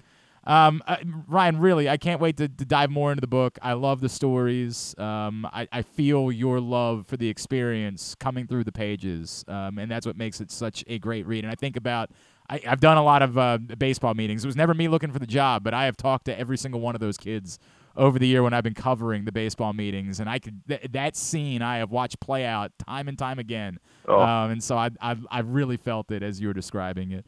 At ESPN. Well, yeah, go ahead, Ryan. No, I was just say, just wait. My favorite chapter in the book is one of the last ones, and it's a 14 mascot battle royal that involves the Hagerstown Sun. So right. you got a home state hook there. I love that. At ESPN McGee on Twitter. Again, welcome to the Circus of Baseball. It's available right now. Ryan McGee, always appreciate taking the time for us. Thanks so much for doing this, man. Hey, great chatting with you. Thanks for having me. Ryan McGee with us here on GCR from ESPN. Again, it's a lot of fun. It's a lot of fun for those of you, and we're about to talk to, of course, Zach Watson here in a second. And for those of you that get the minor league baseball, that enjoy minor league baseball in this area, I think you're going to associate with this significantly as you know these scenes, and we've enjoyed them over the years. Hour number 2 of today's program is also brought to you by the print issue of Press Box. Speaking of the minor leagues, of course, this issue of Press Box celebrates that while you perhaps saw Grayson Rodriguez and Adley Rutschman and Gunnar Henderson get to Baltimore, and you might have said, okay, well, there it was. No, it's just the start. There's still an insane amount of talent throughout the Orioles system. And you can read about it in this print issue of Press Box, which is available right now. There's the illustration of Jackson Holliday there on the cover. Go pick it up for free at your neighborhood Royal Farms, any of the hundreds of locations around town where you find Press Box. Read it all at PressBoxOnline.com. And among the talent that you can find still in the Orioles system is our next guest. It's time for us to make our weekly trip down to Bowie to chat with a member of the Baysox. We are joined this week by Zach Watson, who's with us now here on GCR. Zach, it's Glenn in Baltimore. It's great to catch up with you as always, man. Thank you for taking a little bit of time for us. Glenn, thanks for having me. Man, by the way, I don't know how much you've connected with Ben McDonald since you got into the Orioles system, but I feel like every time we've talked to you, I think you sound more and more like Ben McDonald each time. Like, have you been able to spend some time with Ben at all? I haven't. I need to. You definitely need to. That needs to be arranged at some point immediately. My God, do you sound exactly like him. Zach, it's good to chat with you, man. I know that maybe, the totality of the season, not exactly where you want to be, but I have seen recently some of the trends that have been up of late. Take me through how you're feeling as you've come along through the system and what you feel best about, what you feel like you need to be working on as the season goes on. Just really the confidence. That's the biggest thing that you got to work on. That's the main thing is mentality, keeping your head on straight and knowing that going out there thinking that you're the best that you can be. Sometimes you're going to hit a slow start, but that's all right. You just got to bounce back from it. How much did you, when you got to the AA level, I know it was a bit of a difficult season a year ago. What did you learn from, everybody talks about like, hey, AA is such a significant jump because you're facing legitimate major leaguers now. How much was that real for you, and what did you work on this offseason in order to try to adjust to it as you were back at that level this season? Something I learned was, I mean, like I just said, the confidence. That's one of the biggest things. But also working on just making sure you can hit your pitch, knowing your pitch that you can drive in the gaps and not missing that. That's the biggest role. You're only going to get 1 to 2 pitches in at bat to put in play. I mean, by the way, defensively, it seems like you're doing all right. Every time I look up, I see another ridiculous diving catch that you've been making recently. How good have you been feeling about your defense? Oh, it feels good. Keep working at it and batting practice and reading the balls off the bat. I mean, that's one of my favorite things to do. I love going out there tracking balls down and catching balls on the wall. I mean, is it something that, like, if you – I don't know if I ever asked you this before. Like, when did you outfield become real for you? Like, what did you play growing up, and when did you end up outfield, center field specifically? So I was shortstop all the way up until college. Okay. When I got to college, they stuck me in the outfield, and I was like, I have no clue what I'm doing out here. And we had the machine out. I'd have it out there every day, probably 50, 60 reps of balls in the gap, just trying to read, see how far it's going to go, and just batting practice every day, reading the ball. My freshman year, I believe I took more balls in the outfield than I hit in the field or in the cage. Wow. I was just out there rep after rep after rep, trying to figure out how to get out there and catch every ball that I could. And also had Mikey Matuk. He had came down for a practice or two, and I got to talk to him for a little bit and for him to help me. It seems like it didn't take you all that long to feel comfortable out there, though. It didn't take too long, but for me, it took a while. Okay. All right. Well, this is the question. When they approach you about it, do you tell them that you don't feel like you're like, I'm a bit nervous about that? Or do you have to do the fake it till you make it? Do you have to respond like, oh, yeah, I can do that. No problem. Super easy. You got it, man. I'm on the way. Oh, yeah. As soon as they told me that I was going to be playing center field at LSU, I was like, all right, I got this. Like, no nerves, no nothing. Just go out there and you know how to do it. You figure it out? And there were some nerves there for sure, but I worked them out, and I feel like it's turned out pretty great. Yeah, it has turned out pretty great. There's no doubt about that. Zach Watson is with us here on GCR as we make our trip to Bowie for the week. Zach, one of the things that's interesting, when you arrived in the system, I think we could start to see what was coming, but now it's overwhelming, right? Like, it's insane from the major league level down how much is here. Both on the excitement factor, how much does that do for you guys on a night-in, night-out basis? And then on the flip side, does it create an additional level of competition? Because, like, with this much talent now in the system, I think everybody knows it's not a guarantee that there's going to be a spot for everybody in the major leagues.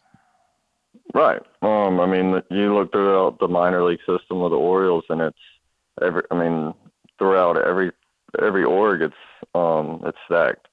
But yeah, you have that confidence. You have all those other players to help you out. If you see that somebody else is hitting, you're like, I can hit too. So, I mean, it has its ups and downs, for sure. But yeah, throughout the org, it's unreal the amount of talent. But you have to go up there with mindset to go up there and achieve to the best ability that you can.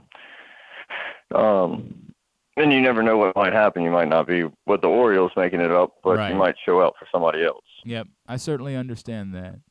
Zach Watson with us. The Baysox are home this weekend. Events include kids running the bases and a glow-in-the-dark light-up giveaway tomorrow night. On Saturday, fireworks and another Kids Run the Bases event. And then all fans can run the bases, plus an autograph and photo session with Zach Watson. Well, and the rest of the team, too. Everybody from the Baysox will be participating in that on Sunday. Get to Baysox.com in order to find out more and get your tickets. All right, the important stuff. I know you're a streamer. Tell me about what you've been playing recently, and do you ever play with any of the other guys in the system, or like are you so much more of a dedicated gamer that you can't waste your time with those guys? I usually only stream in the off season, but I've been playing a lot of Call of Duty. I'll play with Gunnar Henderson some. Drew Rom will play every now and then. Okay. Do you guys play? And do you play together? Like, do you do like missions together? And who's the guy that is the weak link when you do? No, I'd say both of them are pretty good. Okay. Drew Rom is he's the funny one playing with.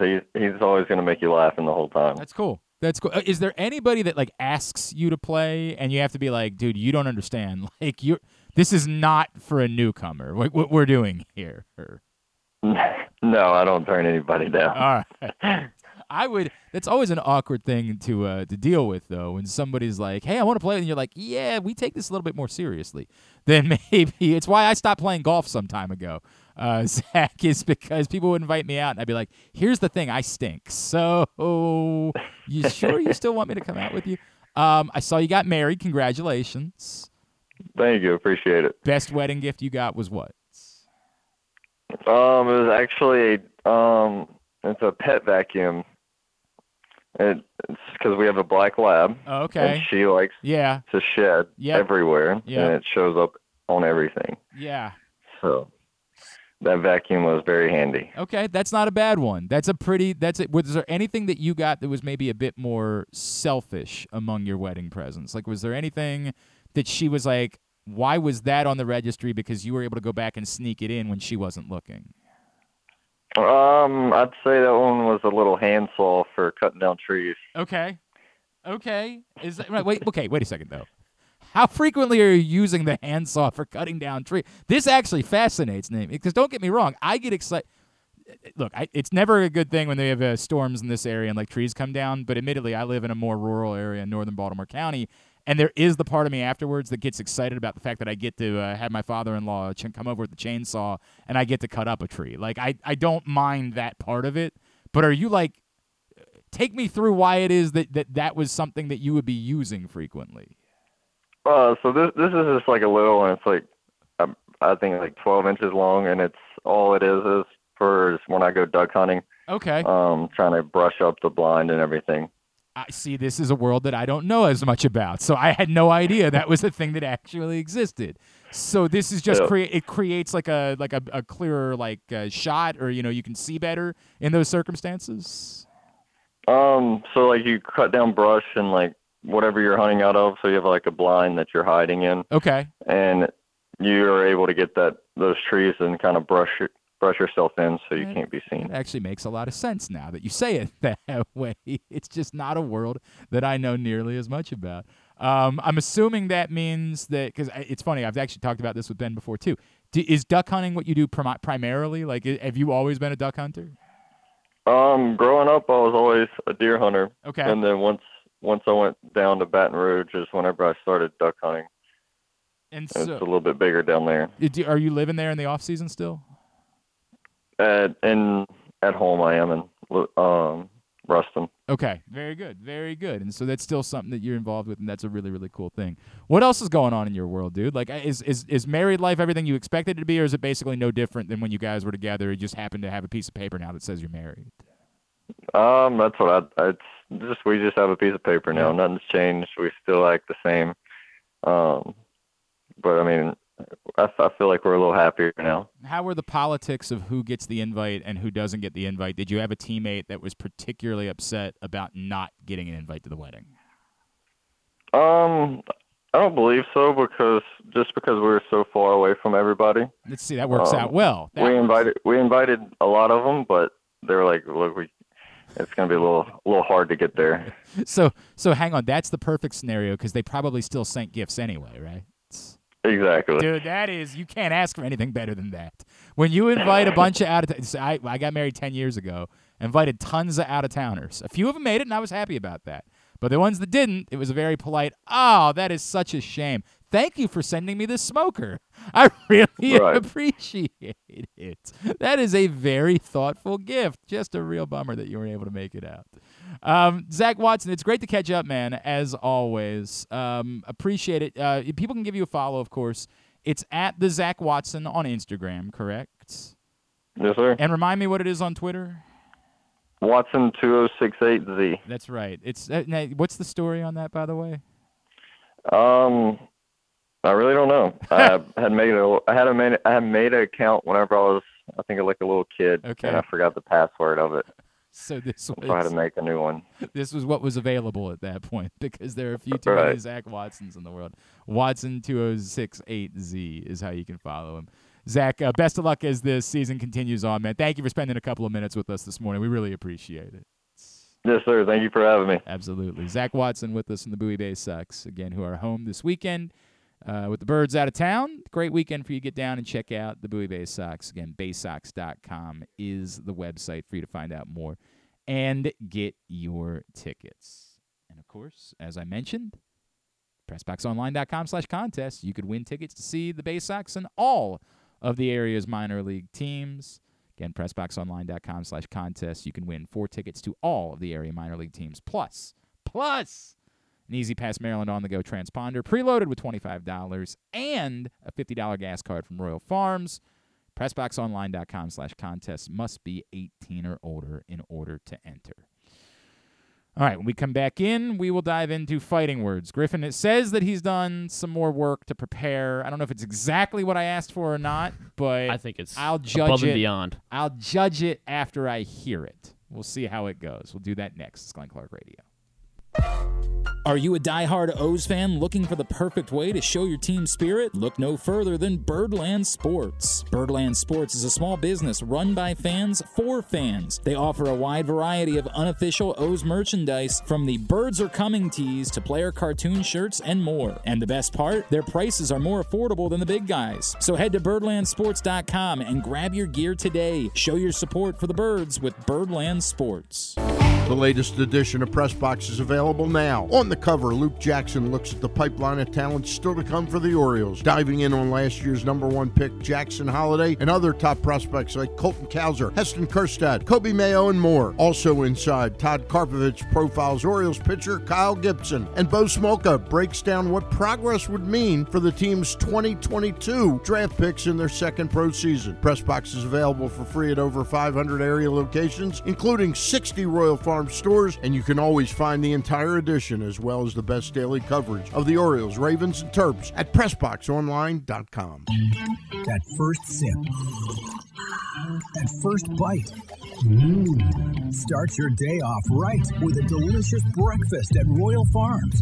Choose from a fantastic selection of fresh Royal Farms breakfast sandwiches and top it off with a rich hot cup of the freshest coffee in the world. At Royal Farms, breakfast is available day and night. It's the freshest breakfast in the world.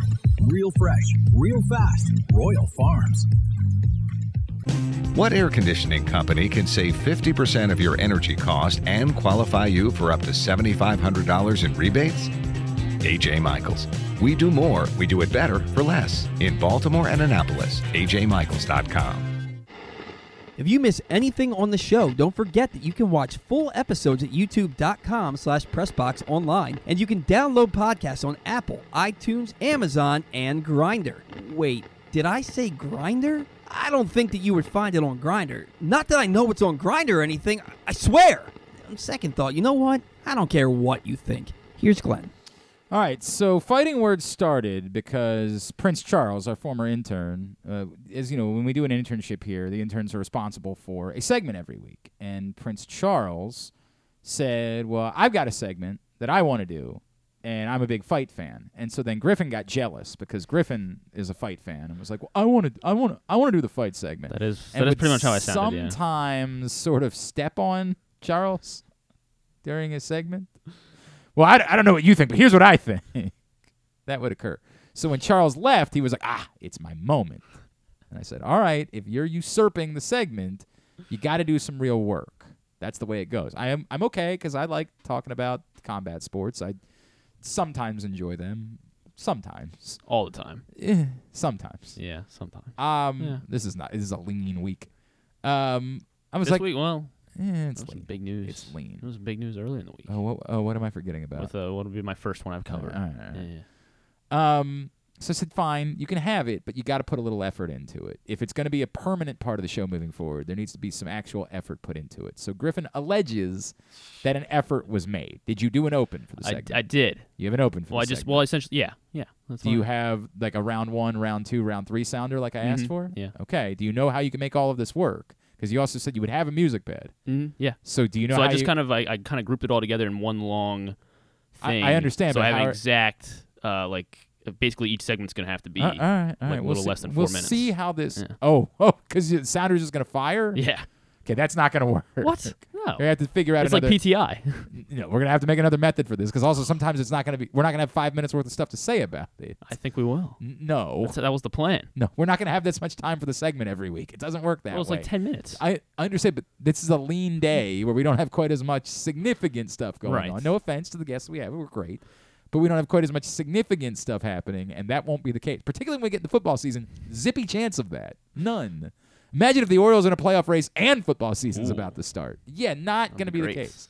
So we'll need to let me hear it. Okay. We're gonna have to we're gonna have to come up with a better strategy. But go ahead, let me hear it.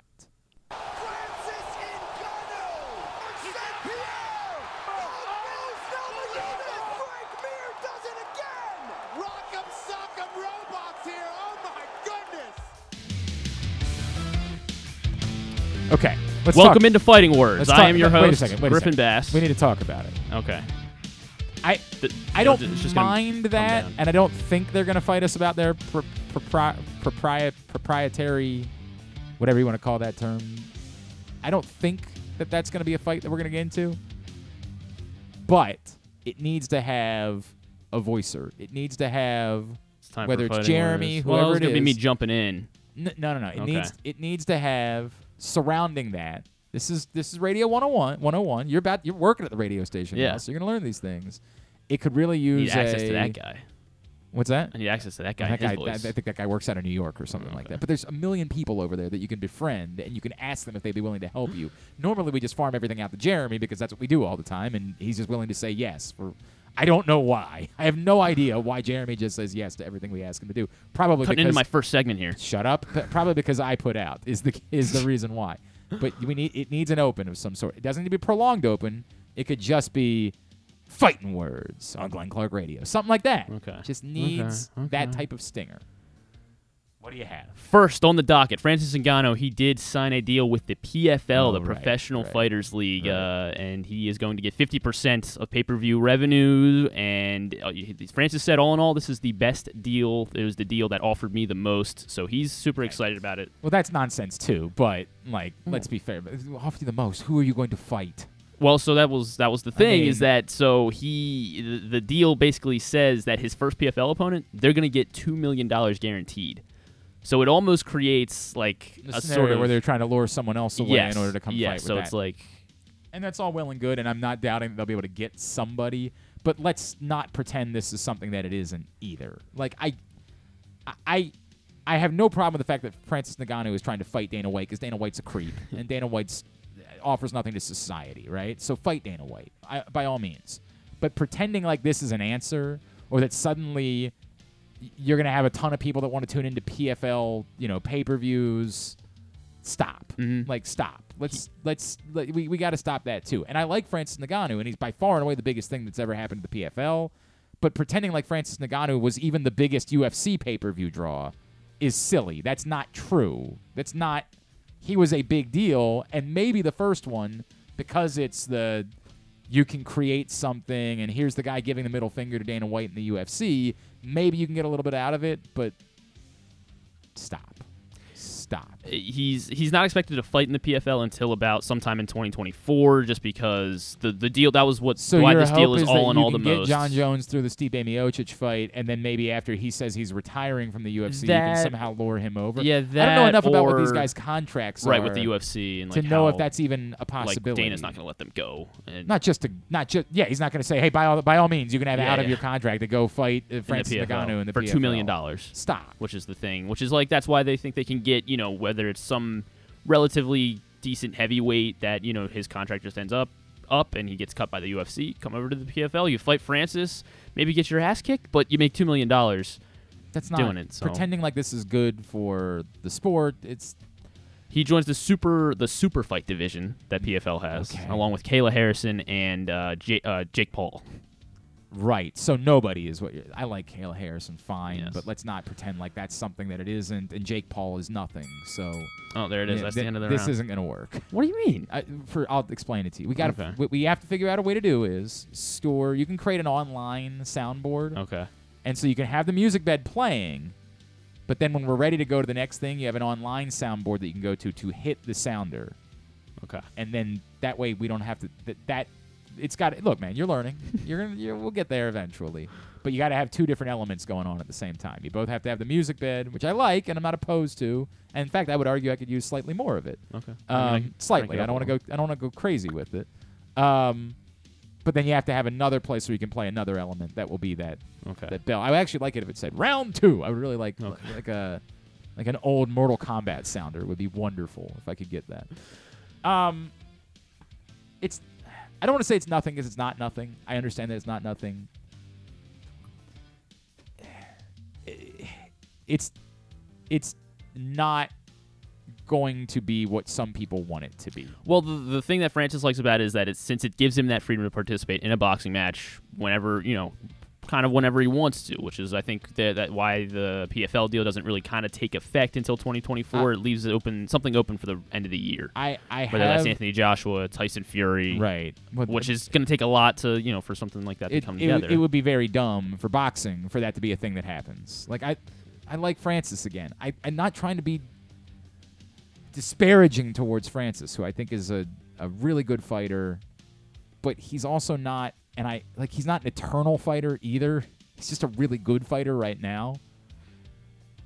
I would probably favor him over John if they did fight, but I don't know even if I would favor him over John if they fought. And John's not even a heavyweight, right? Like, he's just a guy that's masquerading as a heavyweight. Yeah. Like, Francis is, because he's the guy that's fighting Dana, we want to embrace him more. And I like that part of it. Like, there's a part of it that's like, dude, do it. But then there's the flip side part of me that's like, right, but you're not going to get me to order a PFL pay-per-view. You're not, and there's not anything there. Like, there's just too many problems with it for me to actually be excited about it. Okay. Well, I'm excited for Francis because he got something he's happy with, and I think he's the greatest mixed martial artist on the planet right now. I'll say it. What does that mean? I'll say it. I'll be the one. I've got some of you don't have the balls to say it. I'll say it. Hot take artist Griffin over here. Maybe he is. I don't know that. I am. Would you like to go to the next round? I guess I just said there's no way for anybody to win here. That's the bummer of it. Like, I want him to fight Dana. I like the idea of him fighting Dana because Dana is a creep. But one man alone. I mean, this goes back to the Lamar Jackson thing. I want to root for the players. I want them to get, but one man alone can't do it. Well, that's, I guess, what happens. If once he lures one person from the UFC, not a top 5, maybe not even a top 10 heavyweight, but once he lures, that's the problem. If it's not, high-level heavyweight, then no one's actually going to care about this fight. Like, that's the issue with all of these things. It's like every time that we thought one of these other companies was doing something that could, whether it was Strikeforce, whoever it was that was doing these things, you would have, like, maybe a fight that somebody would say, I'll watch that fight. Then you'd watch the rest of the card and be like, right, there's just not enough there. There's not, unless you care desperately about the sport, you're not going to be able to eat. Sorry. All right. I know. I'm not trying to poo-poo this, but it's just. I think it's worth. It's something, I think, and I think it's worth being, excited at least to see, because it's gonna, at least it's one domino that had to fall, and I guess we can move forward with whether Francis has a boxing match next, MMA fight next. It should be an MMA fight. Next up was Vasily Lomachenko. He's taking on Devin Haney. That is a big fight this weekend. Oh, great. Well, that's all we have for that segment. Yeah, there you go. Right. Thank you. Moving on. So they will fight on Saturday for Haney's undisputed lightweight belt. So it should be a good fight. I mean, it's really kind of what's going to happen after the fight, I guess, is more of. I mean, it's going to be a good fight because Lomachenko was a 2-time Olympic gold medalist. Well, the question really champ. becomes: is there a future fight between Gervonta and whoever wins this fight? Exactly. That's the big thing. This is a ESPN event. Yes, it is. So one of the questions is: can you figure out a way to make all these parties and I always come back to, no, you won't. Mm-hmm. Like, that's always my assumption, is that these parties will not figure it out, and that ESPN and Top Rank and Showtime will not come together to figure out a way to make everybody, happy and to do a mega fight that people would actually want. But there's always the possibility of it. Yes. And so it makes it interesting. The other problem is Shakur Stevenson, because he is under the Top Rank in ESPN Right. thing, so it makes more sense for the winner he's of under this that one to same face umbrella. him. Yes, Right, yes. So since Tank is not, but I mean, like they came together with because he's PBC, and Gervonta's PBC, and Ryan Garcia was like Showtime, so they were able to figure something out. Well, PBC is with Showtime. They are. Yes. They are now. Okay. Yes. Well, but Top Rank and PBC don't like each other. Is the problem with that? So they'd have to figure something out. I mean, people are kind of trying to refer this as another golden era of boxing, and if they want to truly embrace that, they need to. Well, they've proven they're over and gonna over have to again. figure this out. They don't embrace that. They never embrace that. That's never happened. No, that's the clapping for the end of the round. Oh, that's what that is? Yeah. The 10 seconds left thing? Okay, I don't See, like this is that. why. That one is, we can do without that one. Okay. All right. See, well, this is what I thought you would. Mike Goldberg telling us it's over. By the way, I thought you would enjoy it just because it was a nice, tight 10 minutes. I appreciate the theory. If you've never paid attention to the show, we're not we're not tight at anything. True. I spent the first 20 minutes of today's show weaving the Orioles, Blink-182, the Gaslight Anthem, going to the nothing here is tight. On the radio, important. Yeah. Here, just not the way we do things. It's not the show that we do. I don't even know. I have no idea. I don't have a feel for this fight. I think it's Devin Haney's Haney fight to win. should win. I mean, he is favorited. I think it is. Like, I mean, he's been defending the belt now for 3 years. I think. I think it's his fight to win. We'll see how it plays out. That's Saturday night on. It's ESPN a pay-per-view. Plus right? Pay-per-view. Correct. Yes. Sort of the way like a UFC card is. It's on ESPN Plus, but you have to pay more in order to watch event it. around midnight. About Saturday night. And then the final thing, that's why I had the third segment a little shorter. Final thing was just kind of going to recap UFC. Charlotte, Jailton Almeida beat Jairzinho Rozenstruik. But since it's heavyweight, I mean, it kind of matters with because he's essentially thrown, Jailton Almeida has essentially thrown his name kind of in the ring with who could fight John Jones after Stipe if John Jones wants to fight. Right. Yeah. Correct. Because, I mean, heavyweights, it's kind of all of a sudden kind of thing because you have Pavlovich and Almeida essentially are the guys coming off of wins. Right.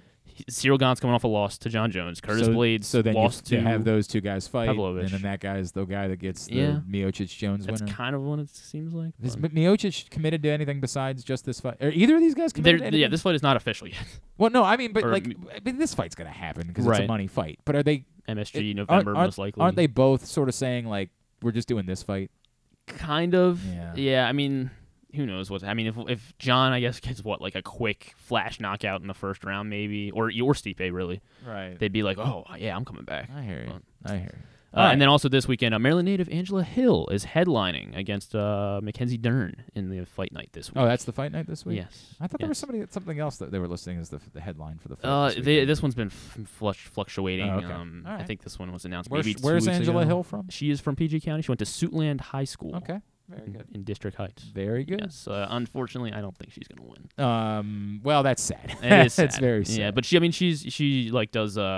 like the the round table for other fight nights. So like she's very big in the UFC and she's a well respected member of both the fight game and the media. Well, very cool. Yeah. Very cool.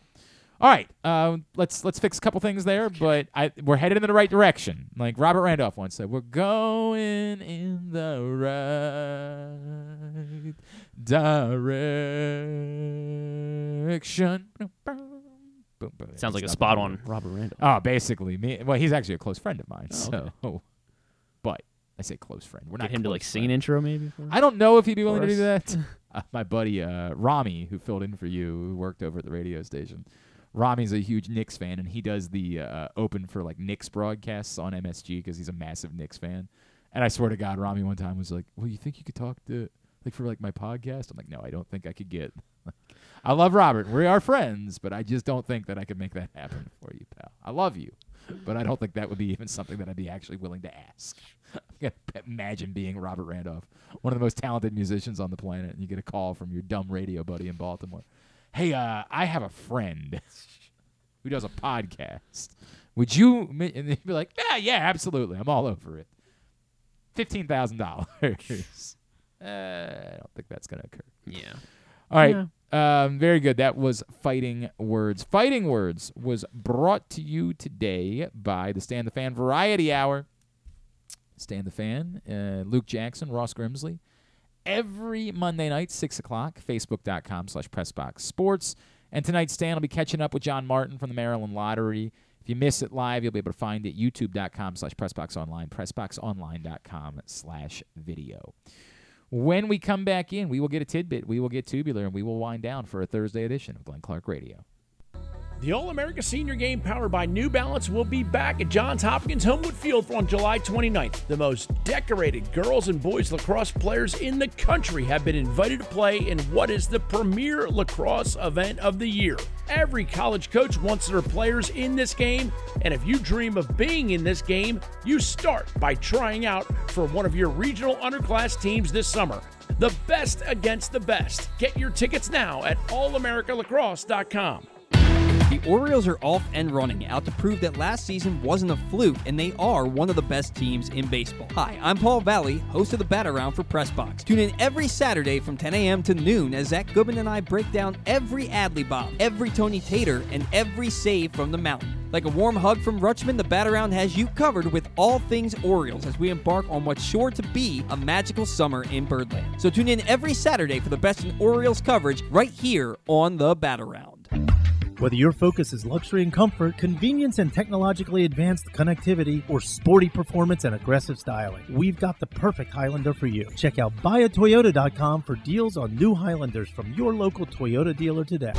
Costas Inn has been serving up delicious steamed crabs for over 50 years. Lately, the crabs you want to eat when the weather warms up have gotten harder and harder to get. So get your crab eating game plan in place. Make sure to stick this number on your fridge, 410-477-1975. Call ahead and reserve the size crabs you want. You may be able to walk in, but you may also be disappointed at the size or maybe even get shut out altogether. So call ahead, have a plan, and then arrive on your crab eating vacation. Costas also has delicious crab soup and crab cakes. The Costas Inn at 4100 North Point Boulevard. For more than 50 years, they've been satisfying crab lovers in and around Baltimore.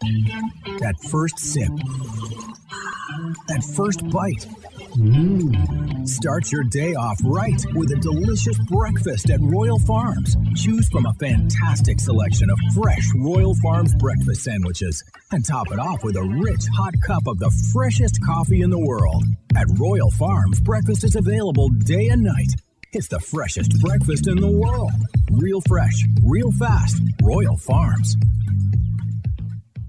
If you need more of Glenn, you can also hear him every Sunday with Rita on 105.7 The Fan. But also, if you need more of Glenn, what's wrong with you? But I still wouldn't have anybody to go with, Griffin. It would just be me sitting there. It's like not about that. No, it is about that. It's about seeing Tyler Wells. I do like Tyler Wells, on but his I can historic run. I can watch Tyler Wells in 2023. Why do you want me out of here? Are you planning on inviting inviting some friends over? Are you throwing a party? I just want to see you have some fun. But you sound like a 17-year-old kid trying to get their parents out of the house. Like, you're right. I don't know why. I don't know why it's coming across like that. You guys deserve a nice night out on the town. Because you are right. That's exactly the way. I don't know why. I don't know why I'm coming across out like of that. here. Like, do you not want to have Diamond Miller on the show tomorrow? Is that what it is? Like, no. I can try to figure out what's going on here. There's something weird happening here where Griffin's like hell-bent on me getting out of the studio in order to go to the baseball game. I think I will just be watching the game here and recording our interview with Diamond Miller to air tomorrow, and that's the way the day is going to go, man. Nobody hit me up. I have no friends. It's over. Nobody wants to go spend the day with me at the ball game. It's just a shame. It's a bummer. I would have enjoyed it. Yeah. It's fine. I also, life will go on. Final segment of the show brought to you today by PressBoxOnline.com/offers. Best offers, incentives for sports betting are available there, including up to $1,000 in a deposit bonus match plus a $50 free bet from DraftKings. Go to PressBoxOnline.com/offers right now in order to claim your incentive. Two things. One, I did see as we were doing our Baysox segment earlier, for tonight's game, they are... for that, because that's PG County, they are offering folks in that community that anyone named Josh or Harris can get a free ticket to tonight's game in celebration of the Dan Snyder era ending in D.C. They get a free ticket? Anyone named Josh or Harris gets a free general admission ticket to tonight's game. And then if you show up in Commanders gear, you'll get discounted tickets, and you could be chosen to throw the first pitch tonight. So they're trying to do a ownership change celebration is what they're calling it. And I get it. It doesn't resonate with Orioles fans, right? Because Orioles fans don't care about the Commanders at all. But, you know, if you happen to be an Orioles fan named if Josh Soroka still lived here, he would have the choice. Just go to the ballpark because the Orioles play in the afternoon. You could show up tonight in Bowie, and he would enjoy a free ticket to the game tonight if he still lived here. If you've got a friend named Josh or somebody named Harris, and you got nothing to do tonight, just tell them. Even if they don't care about the Commanders at all, they still get a free ticket to tonight's game at PG County Stadium. So I don't know why you wouldn't take advantage of that and a chance to go see the Baysox this evening. I like that. That's the type of stuff that finds its way into Welcome to the Circus of Baseball, because that is smart. Josh Harris night. Good marketing. That is, I like that. Again, it's awkward because your baseball connection is in Baltimore, but the minor league team is a bit closer to D.C., so like it's an awkward thing where people in Baltimore who would be inclined to go see Orioles prospects would be like, right, well, we don't care about this even a little bit, but I get it. Like there are still battleground people that grew up as Orioles fans and are also Commanders fans because they were Orioles fans first, so they chose not to embrace the Nationals. And so there is still a market of people that care about both things. And those people, it's probably their night tonight. I feel like there was something else I wanted to cover here that we didn't get to. Looks like Michael Givens should be back this weekend. I mean, if all things go right. Yeah, that wasn't what I was thinking about, but that is interesting. He's in Baltimore. He was yesterday and today. And Mike Elias was on the broadcast, so he said, "Yeah, we could probably see Givens in days." So, and then Dan Connolly just said that he threw a bullpen today, and that if it went well, the team in Toronto. Yeah, this if it went weekend. well, he'll fly up with the team. So. Okay, so I'm trying to think of who. Yeah, someone's got to go. Well, yeah, but didn't they have somebody up this week that Irvin? I guess. Yes, Irvin. So that is interesting. Would they want Irvin to go back down, or the Grayson IL stint? Yeah. But, I mean, I guess it would be... Yeah, I guess IL is the only way around Hyde saying he's making his next start. Right, and they announced him for this weekend. Like, they put him on the schedule that he was pitching this weekend. But, yes, if they put him on the IL, that would be different, right? Like, they could go back on that. But I would be surprised they wouldn't have already done that. If that was the plan, unless there's legitimate injury, if that was the plan, I think they would have already made that announcement. I don't know. Or it could finally be the come to Jesus moment that we talked about for one of these guys. The funny thing being, Perez has pitched a little bit better. Certainly pitched better the other night. Voth has definitely pitched better. There is no obvious choice here among these arms as to who would be the one to go. I don't know. I mean, just because Bauman's got an option. We've talked about it before. Yeah. Like it could just, He'll just get the short end. But that stinks because he's been great, right? But like it's possible that's the way this ends up playing out because they don't want to let Perez or Voth go. And again, Perez and Voth have both pitched just well enough that they don't want to give up on him. That's the way that tends to work. All right, let's get a tidbit. Tidbit is brought to you today by your local Toyota dealer and buyatoyota.com. The Toyota Tacoma comes in a range of models and trim lines, so you can choose the perfect Tacoma to reflect your unique personality and driving habits.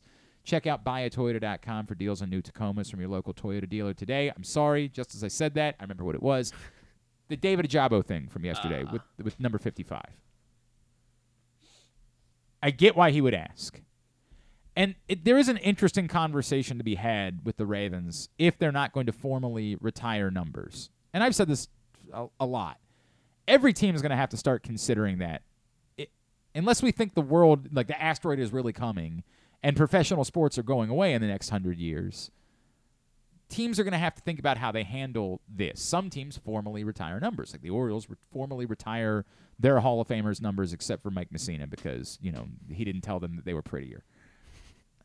Sore subject. They formally retire those numbers. The likelihood that on a 26-man team that you're going to run out of numbers is slim. particularly considering it's been a long time since the Orioles had that caliber of player. In football, it becomes practically impossible to retire numbers. Imagine if the Chicago Bears retired numbers and their franchise's history and the number of numbers they would retire over the years. And think about some of the other long-term franchises that have been around for a long time. Imagine if the Baltimore Colts had stayed in Baltimore and had even combined Unitas. Ravens and Colts history or Colts and Colts history. Like, think about how many numbers you would have ultimately retired. And then think about the fact that you have, including the practice squad, what is the number? 63 men. But then consider that in training camp you have 90. There's no chance you couldn't do it. So football teams can't really retire numbers. So how long are you taking a number out of rotation? Yeah. And then are you basing it on the player, right? Like, presumably the Ravens would want to keep 52 out of rotation, maybe even longer than 55 and 20 and 75, right? Maybe 4. Well, I guess not 4. Probably not 4. I know you're still very angry about that. I understand. I guess I'm not as angry as about Hollywood Brown getting wearing 5. Joe Flacco's number. Yeah. I get that. That's where the real rage comes out for Griffin. Yeah. But even then, again, with 90 players showing up in camp, there's only so many numbers that you can keep out of, even if you're not retiring them, keeping them out of rotation for some time. The numbers, they have to be used. That's just the reality of it. So I don't have a problem with the fact that the Ravens said, nah, we're not ready yet. We're not, with Terrell Suggs, we're not just going to turn around and give you Terrell Suggs' number. I get it. I understand they want to show reverence to a Hall of Fame, a guy that we assume is going to go into the Hall of Fame.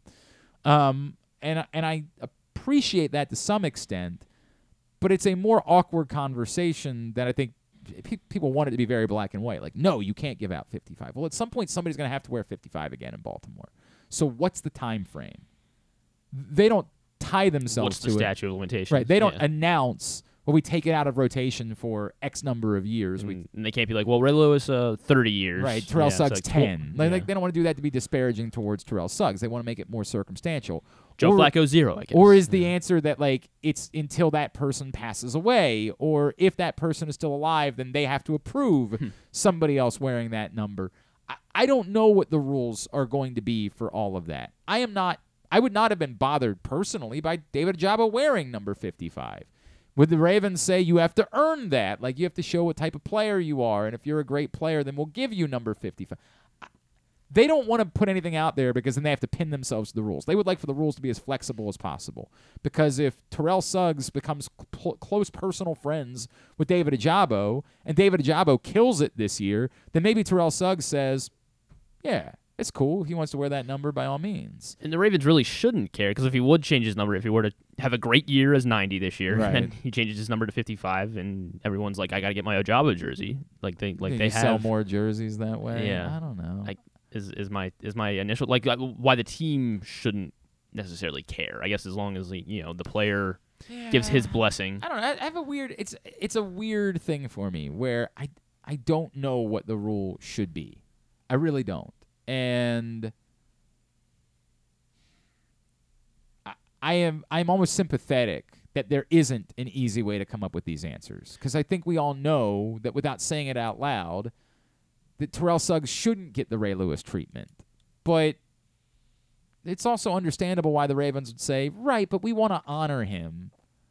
And I don't even think Terrell Suggs, they haven't even had a chance to put him in the Ring of Honor yet, right? Because he didn't there's quite a logjam. He also didn't announce his retirement. Yeah. Like, he sort of left it open that he would keep playing. And so it is a bit uncomfortable. I mean, he's obviously done playing now. Like, there's not going to be any more Terrell Suggs. But they never even had a retirement press conference, right? Over at the... Not that I can remember. I don't think they did. Make sure that I didn't miss this. Now I'm... Yeah, I mean, it is... This is almost becoming Mandela effect, right? We can probably write down, one rule, and it's maybe a second-year wide receiver shouldn't get to wear your Super Bowl winning quarterback's number. I mean, that would be... I think that's a good place to start. I guess they did do a retirement press conference. They did? No. That wasn't. That was something else. Yeah, they never really did a retirement press conference. So I'll know what you do here. I mean, I really am lost on how you handle this. I mean, if Suggs said no, I mean I guess that makes it. How long does he get to have that power, right? Yeah. Like, how long does he get to be the one that makes these decisions? He hasn't played since 2019, and that was with the Cardinals, right? I get. No, remember he hopped on the Chiefs roster late that year and got another Super Bowl ring out of it. Good for him. But how long does he get to be the one that single-handedly? Is it for as long as he's alive? Is the Ravens' essential rule, like, if you're a Hall of Fame player, you get to decide if someone can wear your number until you pass away? And this is morbid, but like, what if somebody passes away young? You know what I mean? Like, I don't know. I don't know what the right thing to do is here. I would say that Terrell Suggs is on the lower side of this, where, like, he is a Hall of Fame caliber player, and I can understand you want to have him more. Maybe you just announce it ahead of time. 10 years. 10 years, we're not going to have anybody wear number 55. But if David Ojabo is a monster and really wants to wear number 55, like, I know that this is bad radio because I'm not telling you what they should do, and I should, like, that's what I'm supposed to offer a hot take. What's the worst thing that can happen? So Ojabo gets so mad about the 55 thing is that, you know, he has a great next 3 seasons. Right. Okay. So because he's pissed off at the Ravens, he goes. And he goes. You know, he. I don't know. Refuses to resign. Yeah. I don't know. I mean, like, he certainly seemed like he understood. Yeah. Exactly. The whole situation. Like it seemed like he had a. It's probably not that deep, I guess, is the. I think that I think it has to be team discretion. It can't, with the caveat of the player can fight. I think if Ray Lewis decides there's a linebacker out of Miami that he loves and he wants them, they want to wear 52 and he wants them to wear 52, I have no problem with him being able to go to the team and say, I want to wear number 52. I don't think the team should ask a player. I think it's an awkward situation to put somebody in, because that kind of makes Terrell Suggs look like a prick. You know, if like. Imagine if David Ojabo had a rock star season last year, and, you know, the story came out like Terrell Suggs didn't want him to wear number 55. Then if we're all in love with David Ojabo, then we're kind of mad at Terrell Suggs, right? Like, what? It's kind of a jerk move, dude. Like, this guy's a rock star. Like, he's unbelievable. Why not let him wear your number? You're not here anymore. You won't even tell us you're retired, and you've been out of the league for 4 years. It's a weird spot to be in. I think it almost has to become team discretion. Like, somebody that's been with the franchise for a long time is given this role. It would have been a perfect role for Kevin Byrne, but he's not with the team anymore, right? Like, so I don't know exactly who it is, because I don't think it can be somebody like a, you know, Eric DeCosta or well, maybe it's a good role for Ozzie Newsome, right? Like, to be the number like you, because he's the one that's been around for forever. Yeah. Like, he has the best context for who deserves, like, maybe it's Ozzie Newsome's role to decide if somebody should be allowed to wear a certain number at some point. That'd be interesting. But having somebody within the franchise that kind of governs that, I think it has to be team discretion, because I don't think you can make it a simple, you know, you're a Hall of Fame caliber player, then your number is retired or your number's out of rotation until you die, right? Like, I think that's too... It's not likely that you're ever going to have more than 10 living Hall of Famers, so it's not like you're going to run out of numbers. It's not likely, but I don't know. Maybe, I mean, if we're trying to make rules, you can say maybe something like 5 years. I don't know, is it post-retirement or post their last time playing with the Ravens? But you understand that, like, and then it's kind of like, and then it's maybe like another 5-10 year period where you have to get permission from said player. Yeah, and then it becomes. I don't like permission from said player. You don't like that? I don't that? like that. I mean, I guess just because like the stories are always. I think it's neat, and I almost would say create that as your story afterwards, but don't make it the policy. Wasn't it? Was it Dwayne Haskins who was like, I talked to Joe Theismann? Right, and like that. But then again, Joe Theismann was not a Hall of Fame caliber player. No offense to Joe Theismann, who was a very good player and obviously an important person within that franchise. But what I think can create good stories, but I don't ever want it to be the opposite side of things, where we end up being mad at a legendary player because they won't let a really good player wear their number. Like, I don't ever want to create an awkward scenario. Terrell Suggs has been basically persona non grata, and that's the wrong way of saying it, but he's disappeared from Baltimore. Terrell Suggs has almost no connection with Baltimore. We're not mad at him for saying Ojabo can't wear 55. I'm not mad at him at all right now. Right? So like, but imagine again if Ojabo 3 years down the road is killing it, and signs a long-term deal in Baltimore, and Ajabo is the new Terrell Suggs. I think. And the story comes out, and we're like, and the dude's like, hey, but I really would like to wear number 55, and almost an ode to Terrell Suggs. And Terrell Suggs has still been not here, not present in any way. I have not seen. I have seen no connection between Terrell Suggs and the Baltimore Ravens since his playing career ended. Like none, zero. There's been no stories of Terrell Suggs talking to players or being involved in the franchise, even in the minimal ways that we've seen with Ray Lewis. I haven't really seen much of it with Ed Reed, but Ray Lewis and Jonathan Ogden have over the years. Like, if that continues and Terrell Suggs is just not present at all in Baltimore, and David Ajabo becomes a rock star, and David Ajabo, after signing his big, massive money deal, is like, hey, by the way, I really would like to wear number 55, and Terrell Suggs said no. I think then you create an awkward controversy for Terrell Suggs that's unfair to him. That's why, to me, it's not. I think it's the exact opposite. You go to somebody with the franchise, that person makes the decision, and then that person calls Terrell Suggs and says, dude, here's the deal. He's going to wear number 55 no matter what. We'd like for you to be involved. We'd like for you, I think it'd be a neat moment for you and would garner you favor if you do a video talking about how That's much. a lot of work. Is it? Is it? I mean, I don't think if it's he that already, much work. For everything that Terrell Suggs has not done since leaving the Ravens, that to does seem like say, dude, pick up a cell phone and say, man, I'm really excited that David Ajabo is going to be wearing number 55. I love him. He's a heck of a player. It just seems more like it's just more realistic to say, just put out a quote that says, yeah Suggs said this. Sure, you can do that, but why not have him pick up a cell phone? You're acting like it's so Seems difficult. like asking a lot when he already distanced himself from the team and doesn't want the player to wear the number. He doesn't have to show up, and we don't know that he doesn't. It's too much. Moral of the story. I think the moral of the story is that it's like my friend during freshman football when he got his number, he posted on Instagram he wore number 13 and he said, I guess I got to find a way to make this number great. That's what David Ajabo has to do.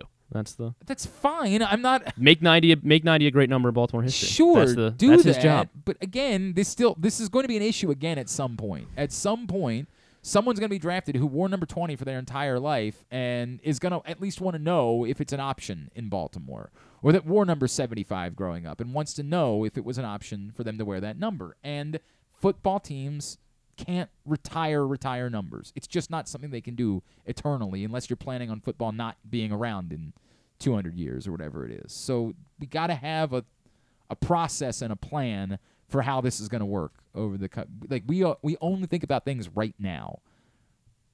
Football, we assume, is going to exist in 50 years, and we assume the Baltimore Ravens will exist in 50 years, and hopefully by that point, Lamar Jackson will have been a Hall of Fame caliber player. Justin Tucker's obviously a Hall of Fame caliber player. Now that list, Marshall Yanda hopefully got into the Hall of Fame. All of a sudden, what's a list of 4 right now? Let's say Yanda, Tucker, Jackson, and I know Jackson's right now fringe having that conversation, but let's just have it for the sake of it. That's 7. Now, imagine if Mark Andrews continues on that path and becomes number 8. When Joe Flacco wins his next Super Bowl. Great point. Now, all of a sudden, he's a Hall of Fame caliber player.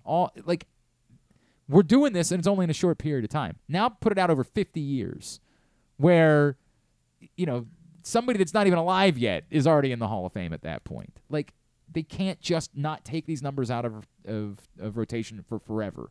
It can't work that way. So there's got to be a process, some sort of plan for how you handle that moving forward. I'm not bothered at all by the fact that David Ajabo can't wear number 55. I get it, right? You want to do the right thing to honor Terrell Suggs, but at some point, somebody's going to have to wear number 55 again in Baltimore, and it's not the end of the world. We've got to understand that. It doesn't mean that the Ravens don't love that person or love that player or that they didn't treat him right, but at some point, somebody's going to have to wear the number again. I think a statute of limitations will be fine when it feels like it's just gonna have to be something arbitrary. When it feels like it's been enough. Well, that's time what I'm saying. Since Assign it to somebody within the Ravens. Say you're somebody that has been around for a long time that you respect, that isn't directly involved necessarily, an emeritus type of role. That's one of your jobs. Is you also are going to be the arbiter of when somebody can wear a certain number again, and who that would be that would wear that certain number again. 52 might never. I don't know. That one seems. I'm not sure. Of all the numbers that you would say right now, it's the most likely to never be worn again. Yes, 52 would certainly seem like the most likely number that we, in our lifetimes, won't see another person wear. But that's got to be a very small thing. And the Ravens don't want to disrespect other people, so they're not going to say, but 52 is actually retired permanently, because they don't want to disrespect Ed Reed and say, but yours somebody else will wear again. So they just say nobody's number is actually retired, and then there's somebody within the organization who makes that call. When some 21-year-old kid comes in, yeah, I'll take 52. Right. Well, no, you won't. Right. No, not. The funny thing about that is no. How do you feel about 25? They feel about it's just same two numbers. Yeah. All right. Very good. Again, I also want to make it clear. I'm not mad at Terrell Suggs for telling David Ajabo no. I just don't think that should be. I think it's well within his right. I think it's well within his right, but I don't think it's fair to Terrell Suggs to make that the standard. I don't think the standard should be you call that person, because I do think at some point, again, right now, we're good with that. But in 15 years from now, when the person sitting in that seat, because I still haven't done anything more with my life and you've moved on to the better things, the kid that's sitting in that seat dealing with me is like, I don't know anything about Terrell Suggs. That doesn't matter to me at all, but I am hot and bothered about John Johnson, who they just drafted out of West Texas A&M. I'm sure whoever sits here will be upset about the Hollywood Brown Joe Flacco. Still mad about that, obviously. That should be a requirement. This is for me, if somebody said to me, you can't give out Jim Parker's number, said to you can't give out Jim Parker's number, you'd be like, the hell do I care about Jim Parker?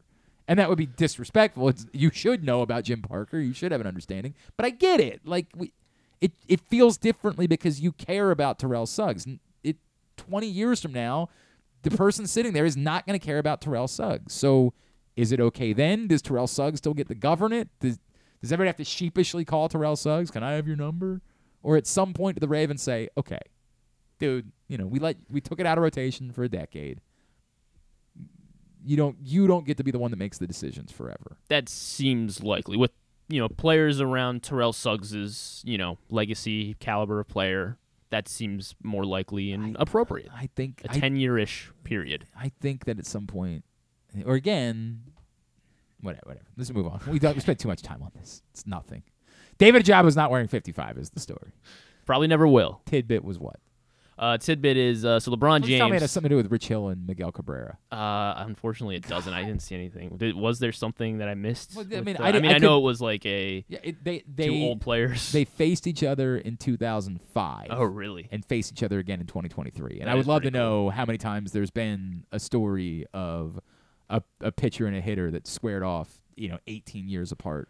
I don't know. I just don't know. Rich Hill beats Miguel Cabrera in a race to the base. Yeah, there was that. A lot of people were freaking out about that because it was two 40-year-olds 25.3 feet per second sprint speed for Miggy. Oh, damn. 21.7. Look at that. Per second for sprint speed for Rich Hill. But he got there first. Yeah, because he was closer. Lesser gap to. Let's see if I believe maybe the story was that the first hit that Rich Hill ever gave up was against Miguel Cabrera. Is it really? I think I might have seen that at some point yesterday. That's pretty awesome. We can pretend it's true. I don't want to pretend it's true. I want to know. I was hoping that you had done Rich Hill, Miguel Cabrera, because it was getting a lot of attention on the internet yesterday, and I was enjoying it a great deal. And thank you for nothing. Okay, well, I'm sorry. LeBron James, though, he is, after losing Game 1, he is 12-9 in win series after losing Game 1 like he did the other night to the Nuggets. Let me see. Hold on. I'm trying to see if I can't find something. 40-year-old Miggy versus 43-year-old. Just move on. All right. I'm sorry. We're end up not even. I definitely couldn't go to the Orioles game. I couldn't end the show on time. Well, we would have, Yes. Kevin Brown also said. So anyway, 12 wins in that spot, most of any player in NBA history. I guess the argument could be, LeBron's lost the most Game 1s probably as well, but he's won the most too. Kevin Brown said on the broadcast last night, Joey Ortiz and Kyle Bradish, first pair of New Mexico State players to ever be in the same starting lineup together. Well, Joey Ortiz. Bradish wasn't in the starting lineup, but to start the same game. Yes, to start the same game. Yes, that's what I meant. Joey Ortiz. A couple people on the internet have alleged that Rich Hill gave up the first ever hit that he gave up was to Miguel Cabrera in 2005. That is cool. Jimmy Butler had his second career road playoff game. But it still doesn't help us with a relevant trivia question related to it. So thank you for nothing for that. My apologies. Here's some more NBA. Well, this is Jimmy Butler had his second career road playoff game. 30 points, 5 rebounds, 5 assists, and 5 steals. He is the second player ever to do this twice in the playoffs. The only other person to do that, Michael Jordan. I hear he was good. Yes. Good news for Jimmy Butler being in the same only other player. He's always well on his way to 6 titles. Yeah, because only 5. I guess only 6 more. Correct. That's exactly right. Kenley Jansen, this happened last week. He picked up his 400th career save, but then, of course, the next 2 nights he blew a couple saves for the Red Sox, which was just terrible. Yeah, felt awful for him. 400 career saves. He became, excuse me, I'm sorry, I clicked out of it. He became the 7th player ever to reach that 400 saves milestone mark. I want to see if you can name the 6 others who have 400-plus saves in their baseball career. Hoffman is number 2 on the list, 601. Mariano Rivera, number 1, 652 saves. Lee Smith is 3rd, 478. Of course, Hall of Famer Lee Smith.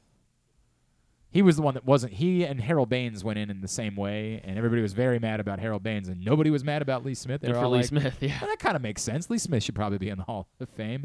And the morning afterwards, because, of course, they had both played for the Orioles, we called Harold Baines, who was a very controversial selection, and he was like, yeah, I'll come on. And we talked about it, and Lee Smith would not. He had no. I was like, you understand that people were okay with you getting into the Hall of Fame. Why are you? Did Billy Wagner get the 400? He did, and he did indeed 422 for Billy Wagner. Now it gets dicier because there are some legendary closers, but I don't like. Did Bruce Sutter get the 400 saves? Bruce Sutter did not. Yeah. Because I don't know exactly when they started counting saves, and that's what makes this very difficult. So, I'm assuming that Eckersley also began as a starter. Did Eckersley get the 400? He did not get the 400. Okay. Eckersley was just outside 390. Well, that's actually remarkable considering he wasn't a closer the entire 24-year career. And I'm going to assume that Raleigh Fingers probably didn't get the 400 because, again, just when the save statistic, and they didn't do a thing where they went back and retroactively. No, they didn't. But yeah, Raleigh Fingers. And Goose Gossage, I assume the same thing. So these are all more modern. Yeah, I mean, one of them he started playing in the 80s and started with the Cincinnati Reds, ended his career, didn't end his career, but played the majority of his career with the New York Mets, starting in the 90s. Oh, John Franco. John Franco, yes. I didn't need you to give all that to me. I could have kept guessing. One more. This one is a more modern guy. K-Rod? K-Rod, yes. Okay. Francisco Rodriguez, 437. Can you name the guy who has 398? Active player. Active player? Yes. And it's Jansen already got the 400. Jansen already got the 400. Active Kimbrel? Craig Kimbrel, 398 career saves for him, so he is knocking on that door, although he has not had a great start to the season with the Phillies. I got to be honest with you, I did not know for sure that Craig Kimbrel was still active as of a couple weeks ago. These closers hang around. So I guess of those guys, is anybody else going to get the 400? Not anytime soon. Because it's starting to get more and more difficult. Aroldis Chapman is 316. You just don't see closers for 10 years any longer. No. You see closers for 5-6 years at most, and that's sort of the way that it goes. I mean, the other active, Mark Melanson has 262. I didn't know he was active still. I didn't know he was active still for sure. Edwin Diaz has 205, and he's only been playing for 7 years, so but he's also hurt. Yeah. Who knows? No. That's it. David Robertson, 164. So the answer is Felix Bautista will be the next to get the 400. Felix Bautista and Yanier Cano. Yeah, right. Both. Yes. Both. When they take split, when they finally adopt my rule suggestion of everyone getting a save, so that we can all stop. Everyone who pitched in a win gets a save. No, everybody who came in and finished off a game in a save situation. All right, for God's sake. So what is the argument for Billy Wagner being in the Hall of Fame is that he's like the greatest left-handed reliever. Yeah, it's part of the argument for it. He's 422. I think Stan's a big Billy Wagner for the Hall of Fame. Carson Wheatley was a big Billy Wagner guy. Maybe I should have saved it. He's coming in tomorrow, you said? He'll be in tomorrow. Okay. All right, very good. Let's get Tubular. Tubular is brought to you by A.J. Michaels, expert and award-winning A.J. Michaels. Heating, AC, plumbing, and home performance will improve your home's energy efficiency and comfort levels. AC season is here. New rebates and discounts are available. More at ajmichaels.com. Busy day. Coming up in just a couple of minutes, Angels-Orioles, Tyler Anderson and Tyler Wells. I believe the winner of this one gets to keep the name, and the loser has to change the name. That seems fair. A lot of pressure for Tyler Wells. Again, for some reason, the game is on Masson too. Whatever. Maryland Nationals even play today? I guess they do. They play the Marlins at 1:00, so that's the reason. PGA Championship coverage right now is on ESPN Plus. I know they got off to a delayed start today because of frost. Apparently, it's very cold in Oklahoma, so they had to start later today. But I don't even know. You can tell me who's leading for the PGA. Yeah. Oh, are they in Rochester? Is it Rochester? Is that where they are? Yeah. What did I say? Yes. I thought they were in Tulsa. I thought Drew said it was Tulsa. I'm almost positive it's Rochester. Is there something else going on in Tulsa? Could be. Is there another a rodeo maybe? Rochester would make sense that it would be more, because I was like, wow, that's really cold. Golf. Why was Drew talking about Tulsa yesterday? Was he talking about He mentioned, Tulsa? but it might not have been the PGA Championship. Is it next week Tulsa or last apparently week? the Live tournament was won. Somebody played in Tulsa. Okay. The last Live tournament was in Tulsa. Okay. Whoever won that won in Tulsa. That's why he brought it. Because a friend of mine's going up, and I was like, Going to where? I was like, Rochester? where Okay. is it? And they're like, they're in Rochester. I was like, that makes way more sense than if it was in Oklahoma. Way more sense. All right, this is how much I care. There, you've just learned it in that moment. Shifts to ESPN at 1:00. Tonight, Loyola Northwestern NCAA Women's Lacrosse Tournament quarterfinals. Right to go to the Final Four. That's at 7:30 on ESPNU. Maryland baseball opens their final series of the regular season. They're at Penn State tonight at 6 on Big Ten Network Plus. ESPN for Game 2 of the Western Conference Finals, Lakers-Nuggets at 8:30. Game 1 of the Eastern Conference Finals in the NHL gets underway tonight on TNT, Panthers-Hurricanes at 8. All the rest of the baseball, find at glennclarkradio.com. USA Network for Brighton and Hove Albion and Newcastle at 2:30. Access TV for Impact Wrestling at 8. Some non-sports highlights? Not a whole lot. I mean, a couple finales for network television shows. You can find that at glennclarkradio.com. By the way, I really regret that we didn't do a draw of some sort for the PGA Championship, because it did at least gives me some sort of reason. Some sort of reason to care about give the a Masters. rat's Yeah, ass that was about good it. for the right. the Masters. We really screwed that up. Don't let me forget that for the U.S. Open. Should we do it? Can we do it for like the tennis tournaments? No, because there's like 2 people that have a chance to win. We could do it for the women, or we could create a different structure to it than what we did. We did it all for the winner. We could create a structure where, like, if you reach the finals, you get a certain amount of points. We could do that for but I'm going to care about the tennis tournament no matter what. So that's the wrong thing. I need to do it for the golf tournaments because I don't give a rat's ass. So for the U.S. Open, remind me to do it, and even for the British Open, we can do it. Because it gives me any sort of reason to at least poke over and see. I will have no reason to even follow along. Apparently, Keegan Bradley is leading the tournament. Oh, okay, good for him. Good for him. What did Drew said? Cantley should win or could win. Yeah, he said Cantley was his choice. It's Keegan Bradley and Kazuki Higa. You were raving about. I know. Kazuki. I was hoping we would draft him, or I would draw him. That was who you were rooting for. I Survived Bear Grylls series premiere. It's kind of like a lighthearted Fear Factor. This is on TBS at 9 at series premiere today. So they have to do survivalistic challenges with Bear Grylls hosting. And Rainn Wilson in the Geography of Bliss. That show debuts and premieres on Peacock today. Okay. With Rainn Wilson. Those are it. I saw a promo for it. It didn't look like it doesn't something look like that he's like but tapping whatever. into his kind of Buddhist sort of. God bless him. Yeah. He's a talented, intelligent fella. Good for him. All right, that's it. Thanks today to Zach Watson. Thanks also to Ryan McGee, as well as to Sheldon Russell. We'll get all that up in the greatest hits section of the Oh my God, it's so good. tab at glennclarkradio.com. Tomorrow on the program, Stan the Fan will be joining us in studio. Diamond Miller is scheduled to join us. Jim Callis. We'll talk about the new top 100 prospect list for MLBpipeline.com, where Jackson Holliday was number 3. I wonder if after the last 2 nights he's regretting the fact that he was only number 3. Maybe that's what's making him angry. But Jordan Walker was number 1, so he'll be off the list in a day, right? Like, shouldn't he be about graduating by this point? Yeah, I think they might have actually re-optioned him at some point. Oh, did they? I could be wrong. I don't pay attention to the Cardinals. I mean, I don't pay attention. They stink. Either. So, who cares? Let's see. Jordan Walker. Well, everything. When I search his name, everything that comes up is number 1 prospect. Yeah. All right. Whatever. Anyway, Jackson Holliday's number 3. We'll talk about that with Jim Callis and he was optioned. Yeah. Peter Milliman, the lacrosse coach at Johns Hopkins, will join us before they play Notre Dame on Sunday in the NCAA tournament down in Annapolis, and stuff and things on the program tomorrow.